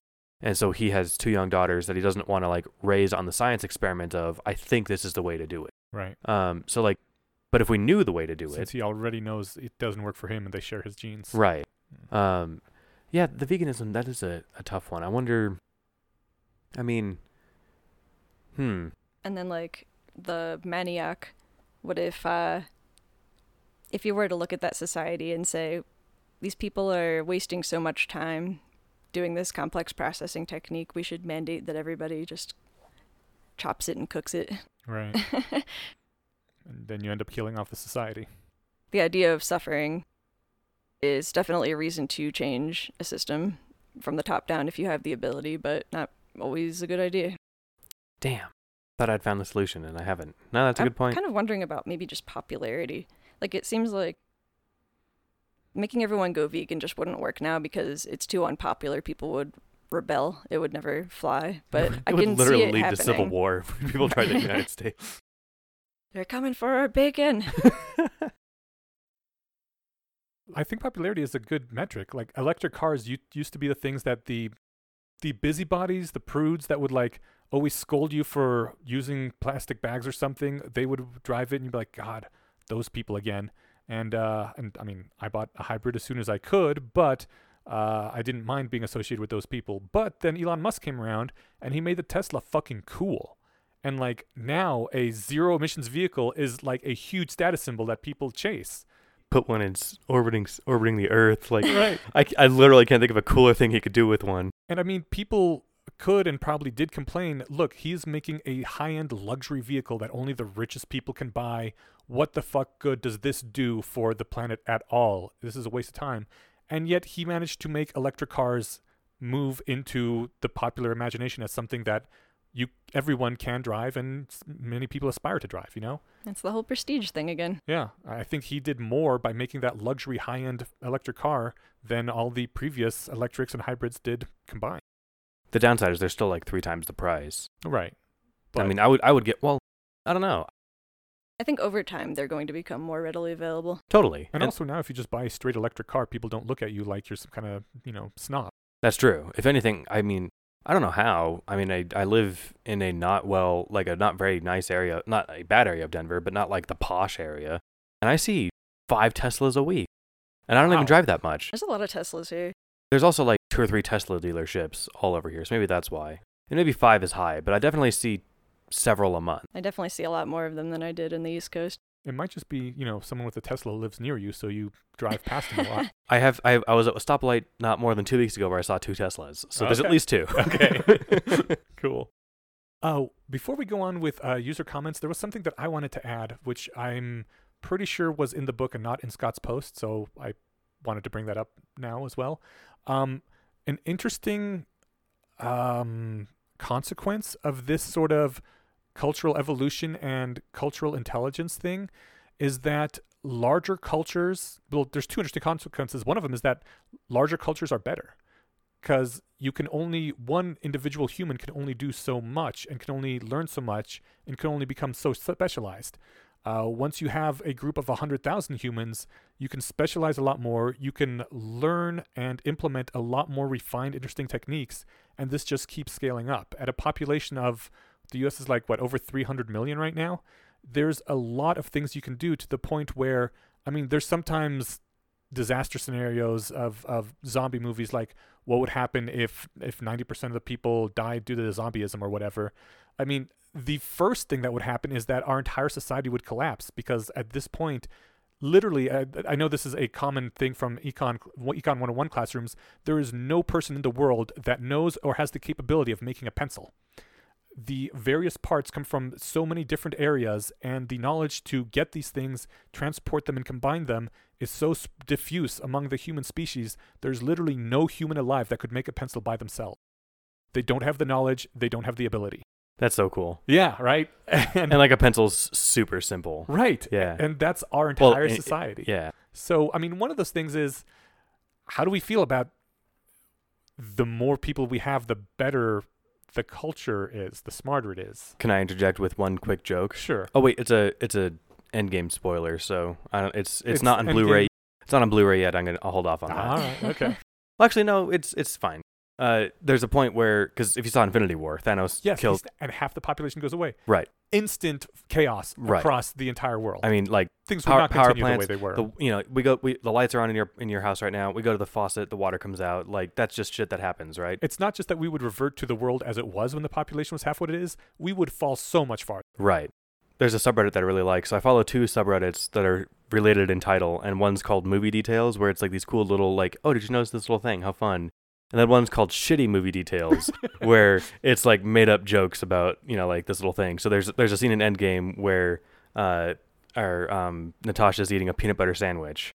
And in the Shitty Movie Details, it's like, oh, that symbolizes because Thanos knocked half the things out of existence. There's no jelly in the peanut butter jelly sandwich. Awesome. But the actual point I was going to make was I am actually a huge fan of that specialization. Like in a hunter-gatherer society, we'd be spending 14 hours a day tracking down lunch and dinner, right? Like we'd be chasing and killing our food. Like that's exhausting. Now that I don't have to do that, and my closest grocery store is a 5-minute walk away. And I was just talking with somebody today, and I mean I've said this before, maybe not on the show, but like we all do this. I offload a lot of my cognition onto my phone. And so I'm even like specializing myself away from having to remember to do things. I have a calendar that reminded me to come to the podcast today. Being able to offload as many things as possible leaves you free to do more things that you want to do. It makes us more vulnerable. If I drop my phone, I'd forget what date I'm doing stuff, sure, but I'm less happy about specialization because it's kind of soul numbing. In the fact that we take a lot of the meaning in our lives by what we do, right? Like how we can be useful to those around us, those we love, and society at large. And when you're spending 40 hours a week doing a super specialized task, like before, you would make a shirt. And you made a shirt with your hands. You wear the shirt you made, or you give it to someone you love. Now, one person spends 8 hours a day sewing the right hem on a shirt. Someone else spends 8 hours a day sewing the sleeve hems on a shirt. Someone else wove the cotton together by manning this giant machine for 8 hours a day. It makes everything so much better, but it is soulless and deadening, and you feel like this tiny cog in a huge machine and nothing matters. And no one cares that you sewed the hem on the right side of their shirt, They would if you didn't. Sure, but it no longer feels meaningful to have that life. Jess, tiebreaker? Oh, I don't know. I was just, when you were talking earlier, Stephen, I was going to make a joke about how now you can be a brand ambassador for a shirt company as a viable career. That there's niches of specialization that just weren't possible before, and I see all these funny articles now about here's the job titles that Gen Z is going to have, and they're these ridiculous specialized things I'm a advisor to tour guides to, I can't even think of some of the funny ones right now, but hyper specialized. Yeah. But I went camping a little while ago, and I felt really satisfied doing kind of a hunter-gatherer lifestyle type thing, cooking over a fire. And it's this is what we humans kind of evolved to do, and you can really feel it when you're out there doing it. It's this feels so satisfying versus if you're sitting there for 8 hours a day sewing a left hem, it's this is not what I evolved to do. Yeah. This does not feel quite as fulfilling as being out in nature and hunting for food and gathering water. Not to say that I was doing those things. Right. I was doing a vague approximation of those things. You were simulating it enough to make your ape brain happy. Yeah. Sure, you brought the food with you. You didn't have to catch a rabbit and skin it and cook it. But cooking over. I've never done anything like that in a way that would simulate the ancestral environment. That sounds like it could be fun. Have you played Breath of the Wild? Oh, I never. feel Never heard of it. The entire appeal of that game is just that you get to simulate being a hunter-gatherer. It's great. So the other implication that also is a bit worrisome, first of all, the whole needing more population just leads to the repugnant conclusion, in my opinion. More is better, but more is also more meaningless, and etc. And you matter much less as 1 out of 300 million than 1 out of 150. But also the idea that transmission of culture is very key to have a high fidelity cultural transmission. And that is usually easiest done by people who are similar to each other, and who don't have communication barriers like having different accents or different languages. It seems to almost argue in favor of homogenization of culture because that makes the culture easier to pass down. It makes the culture easier to pass down, but harder to evolve, or slower to evolve. That's true. And fast evolution is important nowadays. I feel like I'm less pessimistic about these ideas. As far as like homogenization and things losing meaning the more people you get, like I'm against the population expanding past the point where it can support itself, but assuming that we reach the grand transhumanist future and we're generating solar energy and there's enough food for everybody, yeah, I think it would be great, you know, if culture got larger. I also kind of am in favor of cultural homogenization to a point. It's already happening. A lot of cultures are quote-unquote westernized. I've been saying quote-unquote too much. I hate when I do that. And it seems to be working out. I mean, like, there's some sadness, and I see a lot of people, it's so sad that people are losing their traditional cultures, and they're thinking of the really cool things about those cultures, like elaborate garments and, like, exotic-seeming traditions. And it's like, yeah, but then, like, you're missing out on, like, foot binding and, and wearing, like, very uncomfortable garments instead of, like, T-shirts and jeans. Like, there's a reason that culture gets passed down and propagates, and some of it is that this is a better thing. T-shirts and jeans are pretty superior clothing to most other types of clothing throughout history. And that's a nice, like, although I think it was Matt Freeman. I haven't heard his actual, like, thesis on this, but he says that pants are, like, some of the worst, like, is, like, the worst garments. I'm not sure why. Huh. Maybe I should. We'll have to ask. We'll have to ask him. As opposed to shorts? Or I'm not really sure. I can't skirts? remember. I mean, skirts have, like, the advantage of being cooler, but they're just much more impractical. I think this was a throwaway line on the Doofcast or something that I meant to ask him about, and I forgot to. But, so, I mean, you picked a nice example with, like, clothing and stuff, but, I mean, you look at some of the awesome things that we're doing away with westernizing countries, or with westernizing cultures, like getting rid of slavery and female genital mutilation and, I don't know, stoning gay people to death. Like, you know, all these things that, yes, when you westernize, you lose those things, but it's like, do we miss them? I mean, No. will we miss them when it's just history? I certainly don't think so. It's hard. I mean, again, it's hard to think of an unintended bad consequence that, you know, if the world stops stoning gay people to death, what terrible fate could befall humanity after that? I'm not worried about tearing down that shelling fence. Yeah, and, like, I'm also not convinced that we're going to become completely homogenized ever, because people form their own subcultures within cultures. Like this one. This one. I mean, even when we get to the fun transhumanist future, I mean, if you're a 10-year flight from the nearest human, or from the nearest other culture of humans, they're going to be doing their own stuff. Yeah. You know? There'll still be... And then I think this will continue to be a thing going forward. I haven't had a fun, like, transhumanism-inspiring thought, like, feeling like this in a long time. That was nice. Awesome. It's passing, but that was a good feeling. All right, cool. So I want to end with some pushback against this book, which, again, comes from the best of comments section. First of all, there was the which we already mentioned, checking in with a few people with 2-year-olds, and they said that they put random plants in their mouths all the time. I'm going to have to ask my sister, but Stephen, apparently you had that basil thing, which was interesting. And that baby is being raised near 2 dogs, so that does invalidate my hypothesis, or that is... I think it's unlikely that people would evolve to mimic dogs as well as other humans. Well, but that's definitely probably true. I'm just thinking that, like, my sister probably treats the dogs, because they're about baby-sized, like she treats the baby. And if, like, the baby sees, like, oh, they're doing that, it's okay. I also think that it would probably be much more common knowledge. Like, everyone knows that babies like to put everything in their mouths and that, like, they have a suckling instinct. But, like, no one mentions the whole thing about, yeah, babies are weird around plants, right? Like, everyone knows that cats are weird around pickles and cucumbers. That they freak the fuck out because they think they're snakes. There'd be hilarious YouTube videos if this were a thing. Yeah, I think that would be more well known. But more to the point. All right, well, then we'll have to do, everyone who can do their part for science and scare or don't scare a toddler with plants and report back. There's a huge untapped market of hilarious baby videos on YouTube. Damn straight.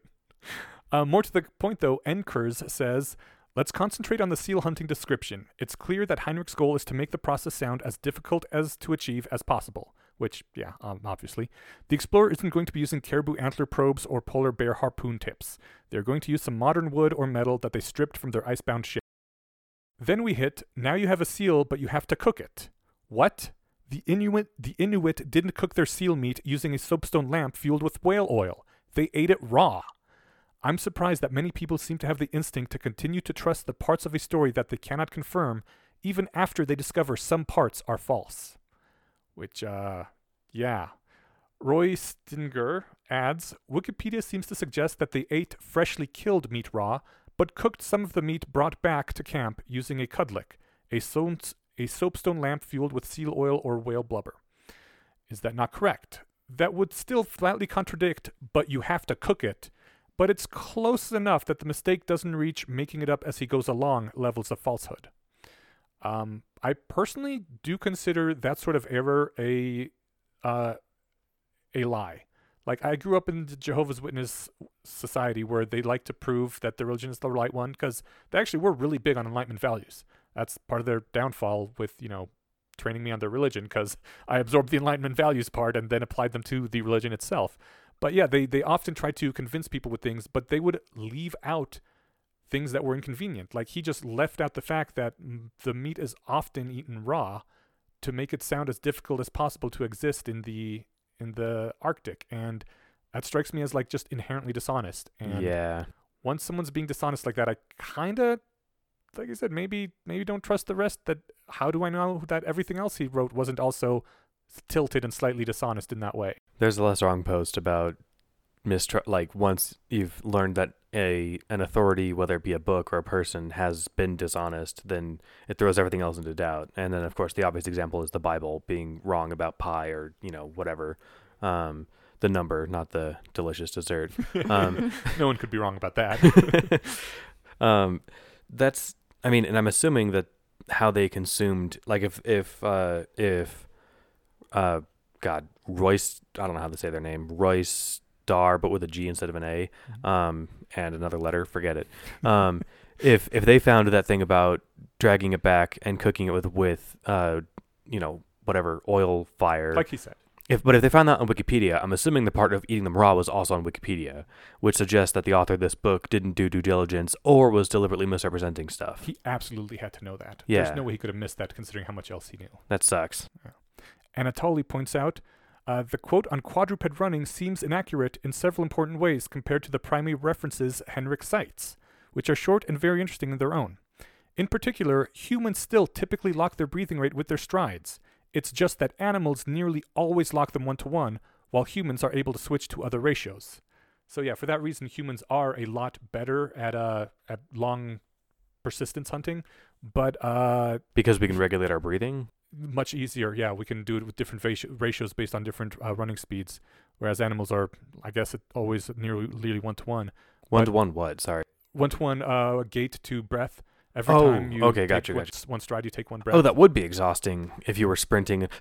Yeah, like well, panting. Not only that, yeah. the humans manage to make them often have to go at a speed where it's not quite, they can't quite do it right. Yeah. And they die of exhaustion, or at least lie down due to ability to keep running, and then humans just walk up and hack their heads off. Can I jump in there really quick with just how much it would suck to be that animal that's being chased?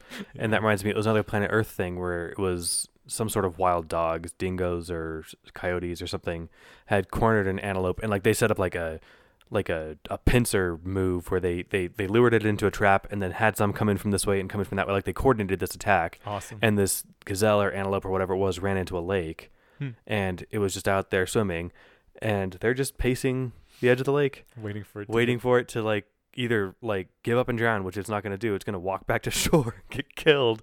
And it was the saddest thing to watch. And I remember that was less cute than the monkey. So. Yeah. But yeah, I consider that less of a sin, because saying that it's completely adaptable and they can switch to a lot of ratios isn't as big of a misconstruction in my opinion, but it's, again, indicative of this book has some worrisome things about it. Interesting, yeah. Yeah, I think, I forget if this was one of the comments that was pulled out. Somebody had mentioned, though, that this book wasn't supposed to be a scientifically rigorous journal. This is supposed to be persuasive writing. So I don't think that any of these were lies. These were actual stuff that this guy pulled out. Maybe the plants thing. I don't know about that one, but like, it seems more like he was just picking the most extreme examples to make a point, which isn't, I don't think, a sin, but I do think, like, yeah, like, I'm squinting at some of this stuff. Yeah, that's a good point. Like, this wasn't a scientific treatise on, like, here's how things went down.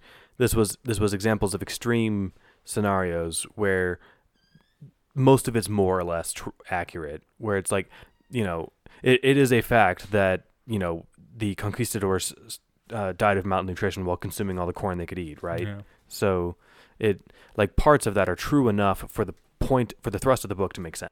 Yeah. I am much less worried about the horror epistemic hellscape now that I am less convinced of the book. Now that you can reason to yourself that maybe the book's bullshit, now you can be less worried. Yes. Or maybe the book is like 20% bullshit, so I can be 20% less worried. There you go. Yeah. Alrighty, so we've been at this for a while and we should move on. But this was a fun post, like many of Scott's posts are, and really interesting book. Yeah, I really enjoyed the conversation about it, so. Yeah. Shall we move on to the less wrong posts? Yes. Okay. Yeah. Let's do this fast-ish because we've been at this for a while already. Yes. Cool. All right. The first one is risk-free bonds aren't. This whole thing is about how Eliezer's annoyed by the phrase risk-free bonds. He says, America's a young country. He compares it to the lifespan of the Ottoman Empire, Austria-Hungary. And before we get to this, the thing he was particularly annoyed about is that I think this is actually true, the most secure bonds in the world, or what's considered the most secure bonds in the world, are U.S. Treasury bonds. That those are the least likely to default, the least likely to lose value. If you want to put your money in some place that's safe, the very best you can do is buy U.S. Treasury bonds. And for that reason, people sometimes refer to them as risk-free, because the U.S. has never defaulted on its debt in its yeah, and like, we don't have a very long history. Until I remember a presidential candidate like 3 years ago was saying, what if we just defaulted on our debt and try and get a better deal? Right. Yeah. Not realizing the massive impacts that would have on the world. Well, it's worked so well for him so far, so. Yeah, so examples of things that could make these bonds risky. The U.S. is a democracy. Quote, if enough people vote for representatives who decide not to pay off their bonds, they won't get paid. Eliezer mentions a scenario where a populist leader could get voted in who could destroy the economy and cause China to stop buying our bonds. And then also there could be terrorists. And then a global pandemic could hit. And yeah. He also points out that citing the good track record of the U.S. alone, and not all governments across government histories, the histories of governments existing, is pure survivorship bias. Not even pointing out the lifespan of all governments that have existed since the U.S. government started, right? Just in those 300 years, you should at least compare it to other governments that have come and gone in that time period. So you're looking at the one that has survived this whole time and saying, you know, look, that sort of soldier survived the war. Obviously, surviving wars is easy. It's the same kind of thing.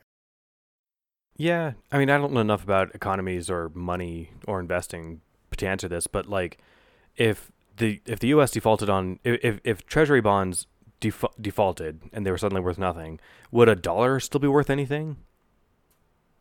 Like, I mean, at that stage, isn't all your money fucked basically no matter what, unless you've invested out of country? No, not necessarily, because I mean, $1 at this point is worth whatever people think it's worth. It's just people would think it's worth less once the Treasury defaults on its debt, but it's not necessarily entirely worthless right away. Okay. Like, if I was still willing to give you a cup of coffee for $5, then it's still worth a cup of coffee, or 1/5 of a cup of coffee. Right on. Eliezer references the Nassim Taleb book Black Swan. I brought that up a little bit earlier, which is about the impact of unknown unknowns. Specifically, this book warns against the dangers of induction, the ludic fallacy, hindsight, and survivorship bias.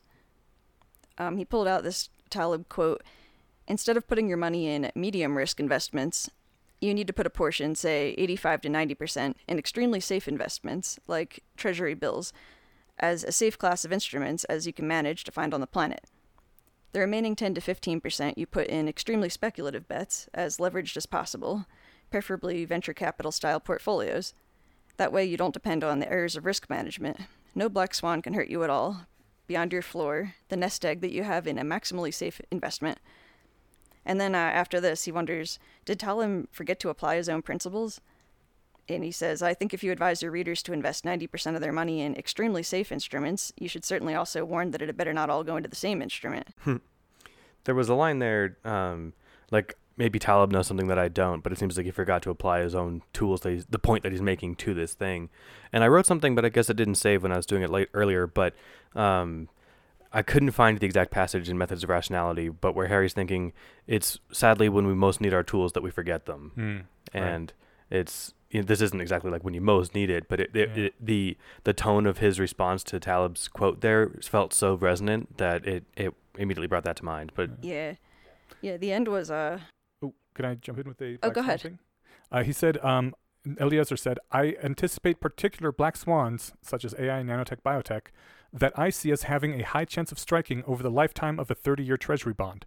But even if you don't share those particular assumptions, do you expect the United States to still be around in 300 years? If not, do you know exactly when it will go bust?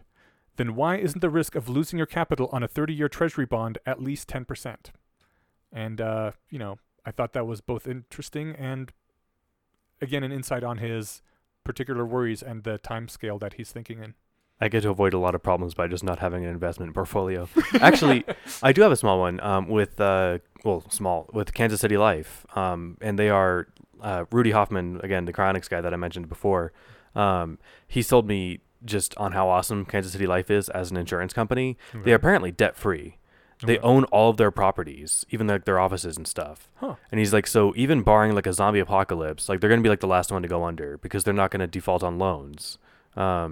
So my investment is now I pay a higher insurance premium, but when I get to be a certain age, there's like a cash bonus that I get on top. Like it doesn't increase my death payout, but it's money that I can just take whenever I want. So it's very little right up until like I get into my 80s. But if I live to be like in my 90s, it's in the hundreds of thousands. Yeah, and he says, and I think near the end, he says the safest instruments you can find on this planet aren't very safe, which is just, a thing that I consider in my life often.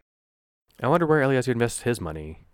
Like, is there safer things than bonds? Like, I get, like, to call them risk-free, he made the very good point that they're not. Yeah. But, like... The Vanguard Stock Index Fund is pretty good, too. That's another very solid one and is also tied to the U.S. economy. But, again, that has the problem that it's kind of tied to... it's not just the U.S. economy, but much of it is based in the U.S. economy. I mean, part of the problem here is if the U.S. economy goes down, the whole world is going to be seriously fucked.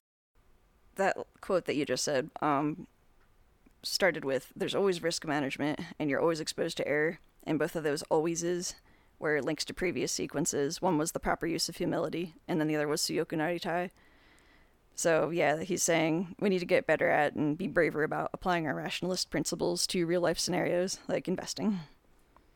And a couple of the comments there's some caveats. TC doesn't think investors literally mean risk-free. It's just an expression of high confidence. Peter McCluskey says, his descriptions of treasury bills as extremely safe seems accurate enough for practical purposes. He also doesn't think that typical investors should follow Taleb's advice, but it seems plausible that some should. And also, good investing is mostly about avoiding big mistakes, not about perfectly avoiding all errors, which I think are good points. Yeah. Michael Sullivan said Taleb's advice is extremely faulty, at least for long-run investing. The black swan event that makes a more fully diversified debt equity portfolio fail disastrously in the long term, 20-plus years. This has a fairly high likelihood of taking out a short-term U.S. Treasury portfolio as well. So, I've got nothing to add since I don't know anything about investing. I've never even heard of the Vanguard thing you mentioned.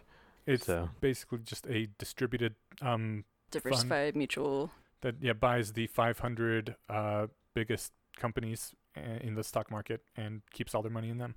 I've definitely like probably seen the logo, but yeah. Yeah. The main difference is that most investment funds are quote unquote managed by someone, which means that there's someone like looking at stocks and reading companies' histories and what they're planning to do. And he's like, okay, we should invest in East Asia now. Okay. Or now we should pull out of East Asia and invest in gold. And now, we should pull our money out of gold and invest in stocks instead. So they have, and I mean, sometimes they do really well when they guess correctly, but it's basically guessing. And they have high management fees because, you're paying someone to actually do this thinking and managing of the money. Yeah, you're paying some expert. Yeah. Paying some divination expert. Yeah. Whereas the index fund is literally just trying to get a representative sample of the entire stock market.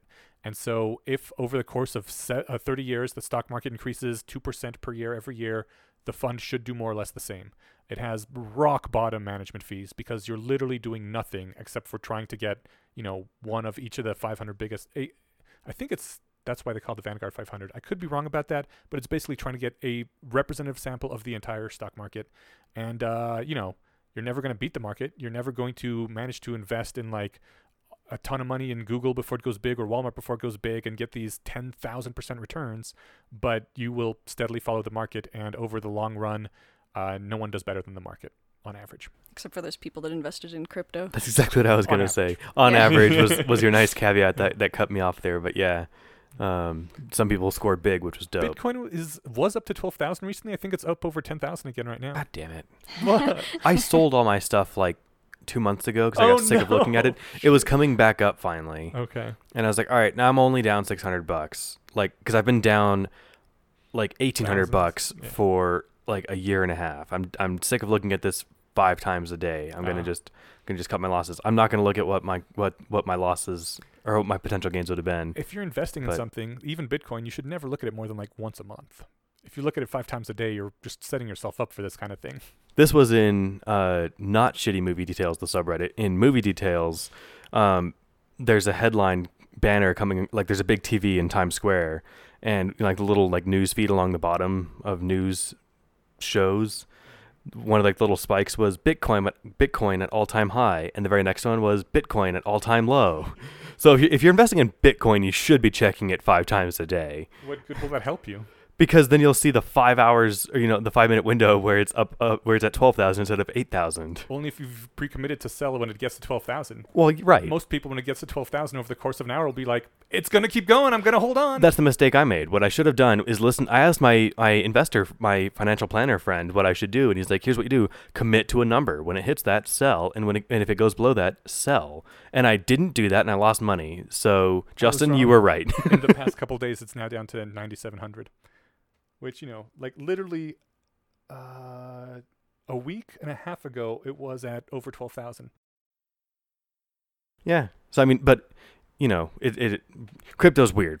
That's not, I feel like I'm sure there is a special word for that kind of investing. Volatile. Oh, well, that kind of investing? Risky gambling. Yeah, it's straight up gambling. Yes, it is. All right. That's what you put 10% of Oh, your good. money into. I'm actually, so I had Litecoin and Ethereum, and those are actually down substantially from when I sold. So if I held on, I probably would watch them go up for that week, and then like, oh, my number's finally coming in, and then I would have lost it all again. So I can rest easy. All right. Sweet. Next post. Yes. Yeah, we got correspondence bias, which starts with this quote. The correspondence bias is the tendency to draw inferences about a person's unique and enduring disposition from behaviors that can be entirely explained by the situations in which they occur, which was Gilbert and Malone. When I learned about this phenomenon, it was in the context of psychology, where they call it the fundamental attribution error. Yeah, what I pulled out was pretty much right after that. When you yourself kick the vending machine, it's because the bus was late, train was early, report's overdue, and now the damned vending machine ate your lunch money for the 2nd day in a row. We attribute our own actions to our situations, seeing our behaviors as perfectly normal responses to experiences. But when someone else kicks a vending machine, we don't see their past history trailing behind them in the air. We just see the kick for no reason we know about, and we must think they're a naturally angry person, since they lashed out without provocation. And I think that was almost verbatim rewritten in Methods of Rationality, so hence it's doubly stuck in my head. Okay. Yeah, they called it the fundamental attribution error in Methods of Rationality. Good, yeah. So that's how I remember it, even though it's a much longer title. Right on. Yeah, and I mean, it's one of those things that, like, I think makes it really easy to in a moment, if you have a second to, be reflective and mindful to like not judge people. If you see consistent bad behavior, then fine. And like there are some things where like it's hard not to assume they're an asshole. Like if I see somebody throw like a cup of like a soda can out the window while driving, it's hard for me to paint a backstory for them that doesn't make them a jerk. Yeah. But you see somebody, I don't know, whatever, be grumpy or something. Where was this very recently? It might have been. It was on Sam Harris's most recent podcast with Ricky Gervais, which was a lot of fun. Okay. But he had talked about, I can't remember the specifics, but I had the same thing like 10 years ago. I was getting glasses, and the woman helping us was being a complete jerk. I can't remember what the specifics were, but she was being so bad that my mom was there helping me buy glasses. This one might have been 15 years ago as a teenager. And she was like, then when that woman left, my mom was telling like the other person that was helping us how much that other person was being so unhelpful and mean. And when my mom was telling me that she was going to go tell, like, that she was going to talk about this with the manager or whoever we were talking to next, I was like, you really don't have to. We don't know if they're having, like, a really bad day or something. And I used the example, like, maybe their dad just died or something. Like, we don't know. Yeah. And my mom, I think, I didn't do a good job of explaining where I was coming from. But it was more just, like, I wasn't prepared enough to, like, give this person a hard time because, like, I'm never going to see them again. So, like, whatever. But, if someone's being a dick or, being rude or being short or blunt or not responding, to a text or something, like, you don't know what's going on. And it's not necessarily indicative of their underlying personality and hence not a reason to judge them as a person. Yeah. As the quote says, there's more late buses in the world than mutants born with unnaturally high anger levels. Yeah, and most people's dispositions aren't going to be that far from average. Yeah. So why do we do this thing? Eliezer says it seems quite intuitive to explain rain by water spirits, explain fire by fire stuff like phlogiston, explain the soporific effect of medication by saying it contains a dormitive potency. Or, in other words, people seem to assume that things have these innate traits as another kind of mental shortcut. Reality usually involves more complicated mechanisms, an evaporation and condensation cycle underlying rain. But mechanisms sound more complicated than essences. They are harder to think of and less available. That reminds me of what Dan Dennett talked about in Breaking the Spell. It was the hyperactive agency attribution error or something. Or no, it was hyperactive agency attribution something. So is that like just assuming people have more agency than they might? So he was talking about it in the context of like assuming agency behind random stuff, like, Thor making rain. Oh, okay. Or like when snow falls. The example I remember from the book was like when snow falls off the roof during the winter and the dog gets up and like, who's that barking? What? And it's like, it's nobody. It's snow. Maybe we also attribute too much agency to people from seeing the actions of it, right? Yeah. He didn't use it that way in the book, and I don't know. I'm not going to speculate on whether or not he would agree with that assessment, but that seems like the same kind of mistake, right? Yeah, that matches like my anecdotal experience where you'll like see somebody do something and they're like, oh, they deliberately did that in order to make me feel like that, and like the person didn't even know you were in the room, or. Yeah.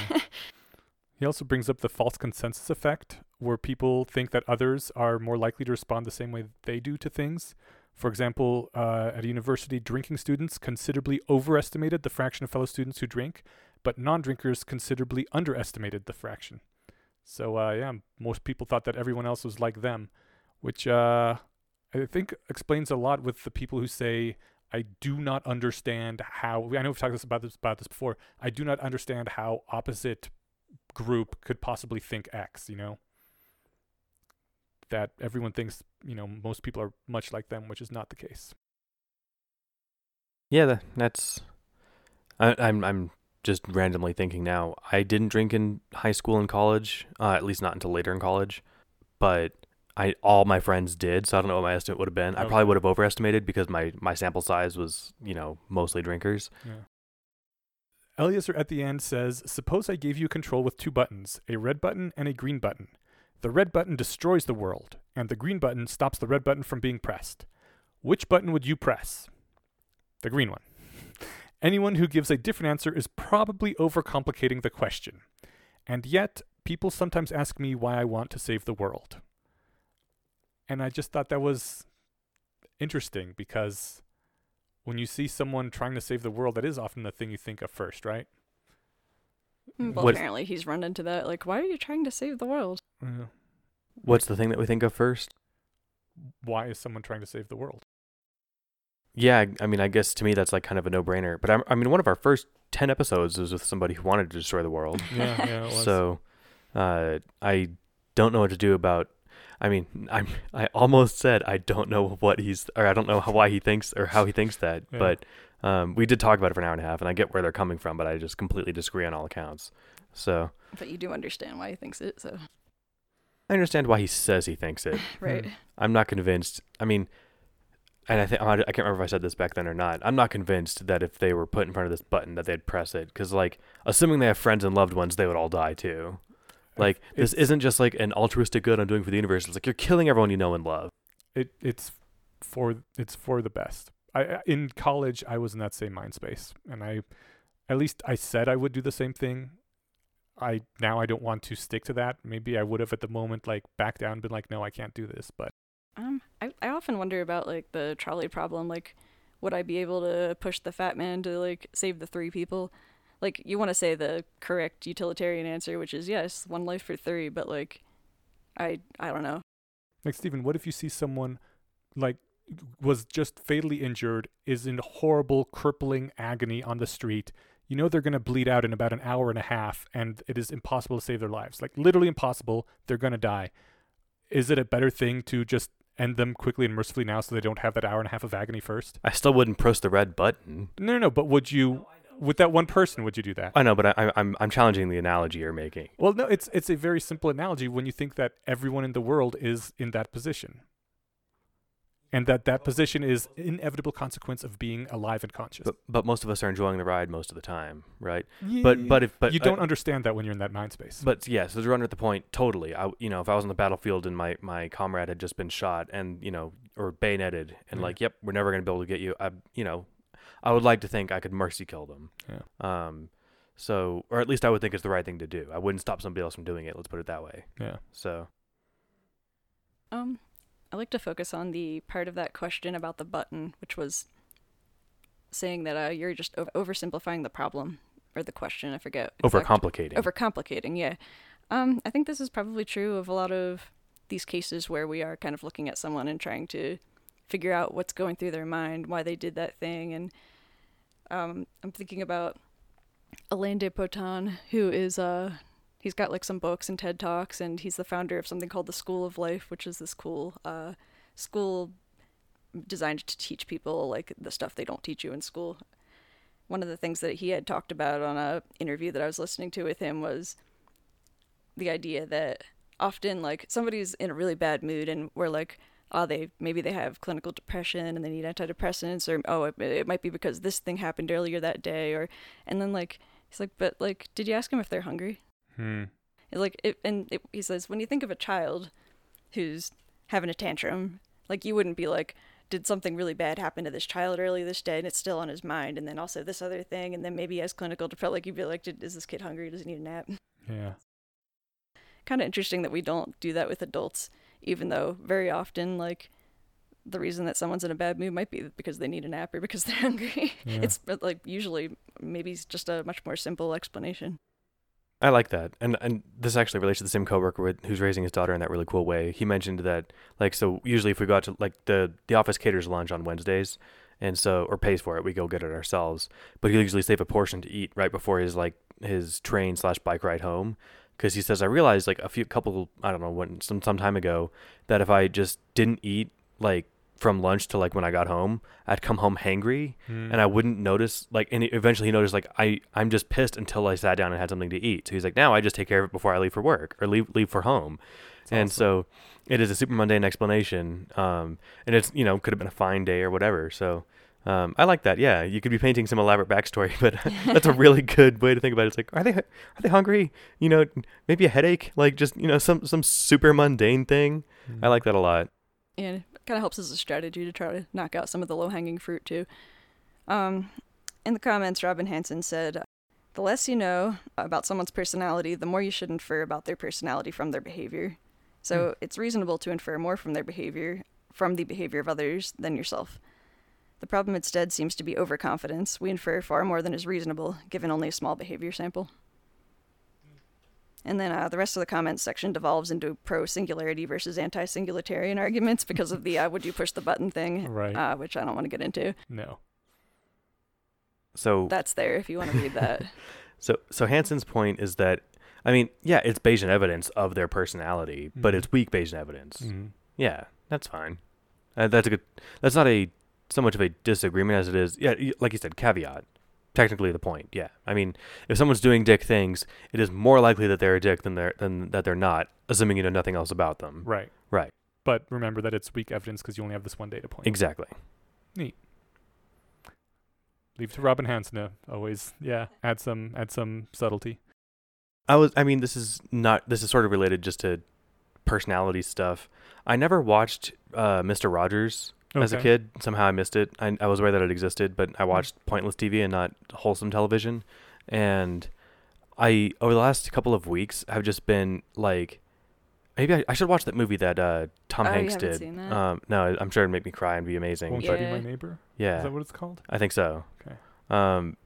But the person of Mr. Rogers, from my model of him, is, and like I've read anecdotes on Reddit and short snippets. He just seemed like the embodiment of wholesomeness, Yeah. and it's like knowing that a person like that existed means that it's possible to be that kind of person, Right. and I find that really attractive. Like just in an inspiring sort of way. And I'm currently in the process of working out like how to integrate, not going full Rogers because I don't know how I would do that. Mhm. I But think you need a sweater vest. then I'll never make it. It's 90 something degrees out today. But I don't know. I think this is totally unrelated to the podcast in general, but just for me, I'm trying to find ways in my life to be like just more genuinely wholesome, like when I interact with other people. Mhm. And like, unless it's like good natured counter signaling, like with friends or something, like jokes like that. Like just little things like never giving people a hard time or making them feel bad, or like being, I don't know, like bizarrely compassionate. There was like an anecdote I read where somebody came, like they were on the show and their little sister came with, but they were like too young to go on stage or something. And she was like on the stage, like on the side of the lines, like crying. Oh. And not because she was sad, like because she wasn't on the show. She was just overwhelmed. She was a big fan and stuff. Okay. And apparently this person's recollection was like, he like knelt down, put his hand on her shoulder and was like, what's wrong? Like, let's talk. Why are you feeling this way? And like that level of approach is just so inspiring. I mean, I can imagine, I'm looking forward to being around my niece when she's throwing a tantrum. It'll be much easier for me to do the Rogers thing because she's not constantly doing it to me. Yeah. And you are But- sleep deprived. And, Yeah. So I mean, when you're the parent and they're exhausting you all the time, it's different. But I'm going to try something like that when this happens in my life and see how it works. Like, again, they're probably just hungry or something, right? It's probably some bullshit thing where the kid doesn't know that they're upset because they missed lunch or something, right? That's why But- cool uncles increase the survival odds of a tribe. Perfect. Parents wouldn't murder their own children out of frustration as much. It's a really good Evo Psych theory, actually. There we go. I love it, and that means that I'm still contributing to the success of my species, even if I don't have kids. Absolutely. Just be nice to kids. yeah. All right. So So for next time? Yep. For next time, we will be reading the posts, Are Your Enemies Innately Evil? ? And also 2 more things to unlearn from school. So we'll have Awesome. those. And we've been going at this for a while. Do we want to skip the side topics and the listener feedback and get to those later? there's no time for feedback for sure. Yeah. I was actually thinking, since we've skipped feedback twice now and some has been piling up, do you want to make our next episode one of those get through the backlog of feedback episodes? We could crunch through some feedback. I'm flexible. We'll get into them, either piece by piece or wholesale. 'Kay. We'll do feedback sections. Cool. Maybe we'll just do a shorter episode at some point. Like we'll time block a short topic. Yeah. All right, we'll figure it out. That said, we are never out of time to thank our awesome patrons Hell no, who we make aren't. the show possible and allow us to, buy equipment, keep the lights on, pay the hosting bills, and all that stuff. So this week's patron that we're overeager to thank is Matthew Cutler. Thank you so much, Matthew. This is all thanks to you. no other patrons this week. It's Nope. You're the one today keeping the show alive. So Absolutely. thank you. And can I just say how happy I am that at one point we were getting close to the bottom of our list of patrons. I was like, man, what's going to happen when... Did I mention this before? I think so, but it keeps Okay. happening. And then more people jump in, and it makes me feel so good to like see that we have a nice, comfortable buffer of people to thank still, that like people like us, and we are doing something of value for our society and helping our culture fideliously transmit its cultural thingies. That's right. That said, that doesn't mean that we don't want, if you feel like supporting the show, you can find us at, on Patreon. You can rate and review on iTunes. All That also helps. the podcast things. I always feel weird saying those because everyone knows all that stuff. Yeah. This isn't your first rodeo. If you're listening to this podcast, you've heard other podcasts. And just sharing it like with your friends and family can also help too, if you think they would be receptive to this kind of thing. Like, Totally. obviously don't share it to people who you don't think would be a good match. Like don't force things on them because the culture is still new and being experimented with, right? To tie it back to what we were Or saying do, because earlier. what could go wrong? It's not like they'll develop cyanide poisoning. I did mention it to my doctor, and I think she's listening to it now. Oh, really? So, Neat. but yeah, Yeah, so thank you again, Matthew Cutler. That's awesome. And thank all of you guys for listening and for being such awesome listeners. yeah. Thanks for doing what you do. We super appreciate you. Yeah. Yeah. I think, last thing, because we usually have the last few seconds for outro music, so this will all be drowned out. Taika Waititi is directing Thor 4. Yes. So there's Oh, two shit. two bits of good news there. One, Thor 4 is happening. And two, Taika Waititi, who directed Thor Ragnarok. And, I mentioned What We Do in the Shadows. Have you seen that, Inyash? I haven't seen it. I've heard many things about it. I think you'd like it. It's a vampire mockumentary. It's a complete joke of a movie. It's hilarious. And this is the guy that they said, hey, here's hundreds of millions of dollars. Go make a Thor movie. And he fucking crushed it. So I'm looking forward to seeing him do more MCU stuff. I am too. I'm so happy that Ragnarok got back to the humorous roots. The first Thor movie, I was like, how are they gonna make Thor cool? They made it a comedy. I was like, perfect. He's a ridiculous character. And then now we'll do Dark World and we'll try to make this a serious thing. God, it was bad. I never saw it based on everyone's recommendations to not see it. Except mine, which was, it was fine. So It was fine is not high praise from Stephen. It was fine is like Stephen saying that was a 2 out of 10. Because you're excited about things often, especially MCU things. Yeah. You're like, yeah, it's so great. I liked it. It's like hearing it was fine is like, ooh. Wow. I mean, I liked it. I've never made the point of ranking them in my head. Mhm. But I mean, like Thor 1 was about like Thor self-actualizing as a hero. Thor 2 is like, what badass hero stuff does Thor do when he's got, in his free time? And okay. and Ragnarok was like, let's go balls to the wall and have a basically I think Taika Waititi knew that Chris Hemsworth was a really funny person and said let's utilize that more. So yeah. Excellent. All right. MCU stuff is happening. Yeah. All right. Oh, Yeah. all right. Last thing, movie stuff. I saw Stuber, which was the movie with Kumail Nanjiani and Dave Bautista, who we Okay. saw in that wrestling thing that we went to a Yeah. few months ago. It had a lot of fun hype. I love both those people. They both seem very wholesome. I've liked Bautista was Drax in Guardians of the Galaxy, and Kumail Nanjiani's. I've listened to his podcast back when he did one. He's been a comedian for ages. He's really fun. The movie was like kind of fine. It was a bummer. Like I was looking forward to it being amazing, and it was a solid like 6 out of 10. The look on Steven's face right now says that he's being very generous by saying 6, and his face is saying 3. It wasn't bad. I don't regret seeing it. Okay. So yeah. I like that the Steven scale of movies goes from kind of fine to like fucking awesome. Whereas like fine is like a 2 and kind of fine maybe is a 1. Next time I see a really shitty movie, I'll rail about it for 2 minutes. Okay. All right. All right. Thank you, everyone. See you later. Thanks, everybody.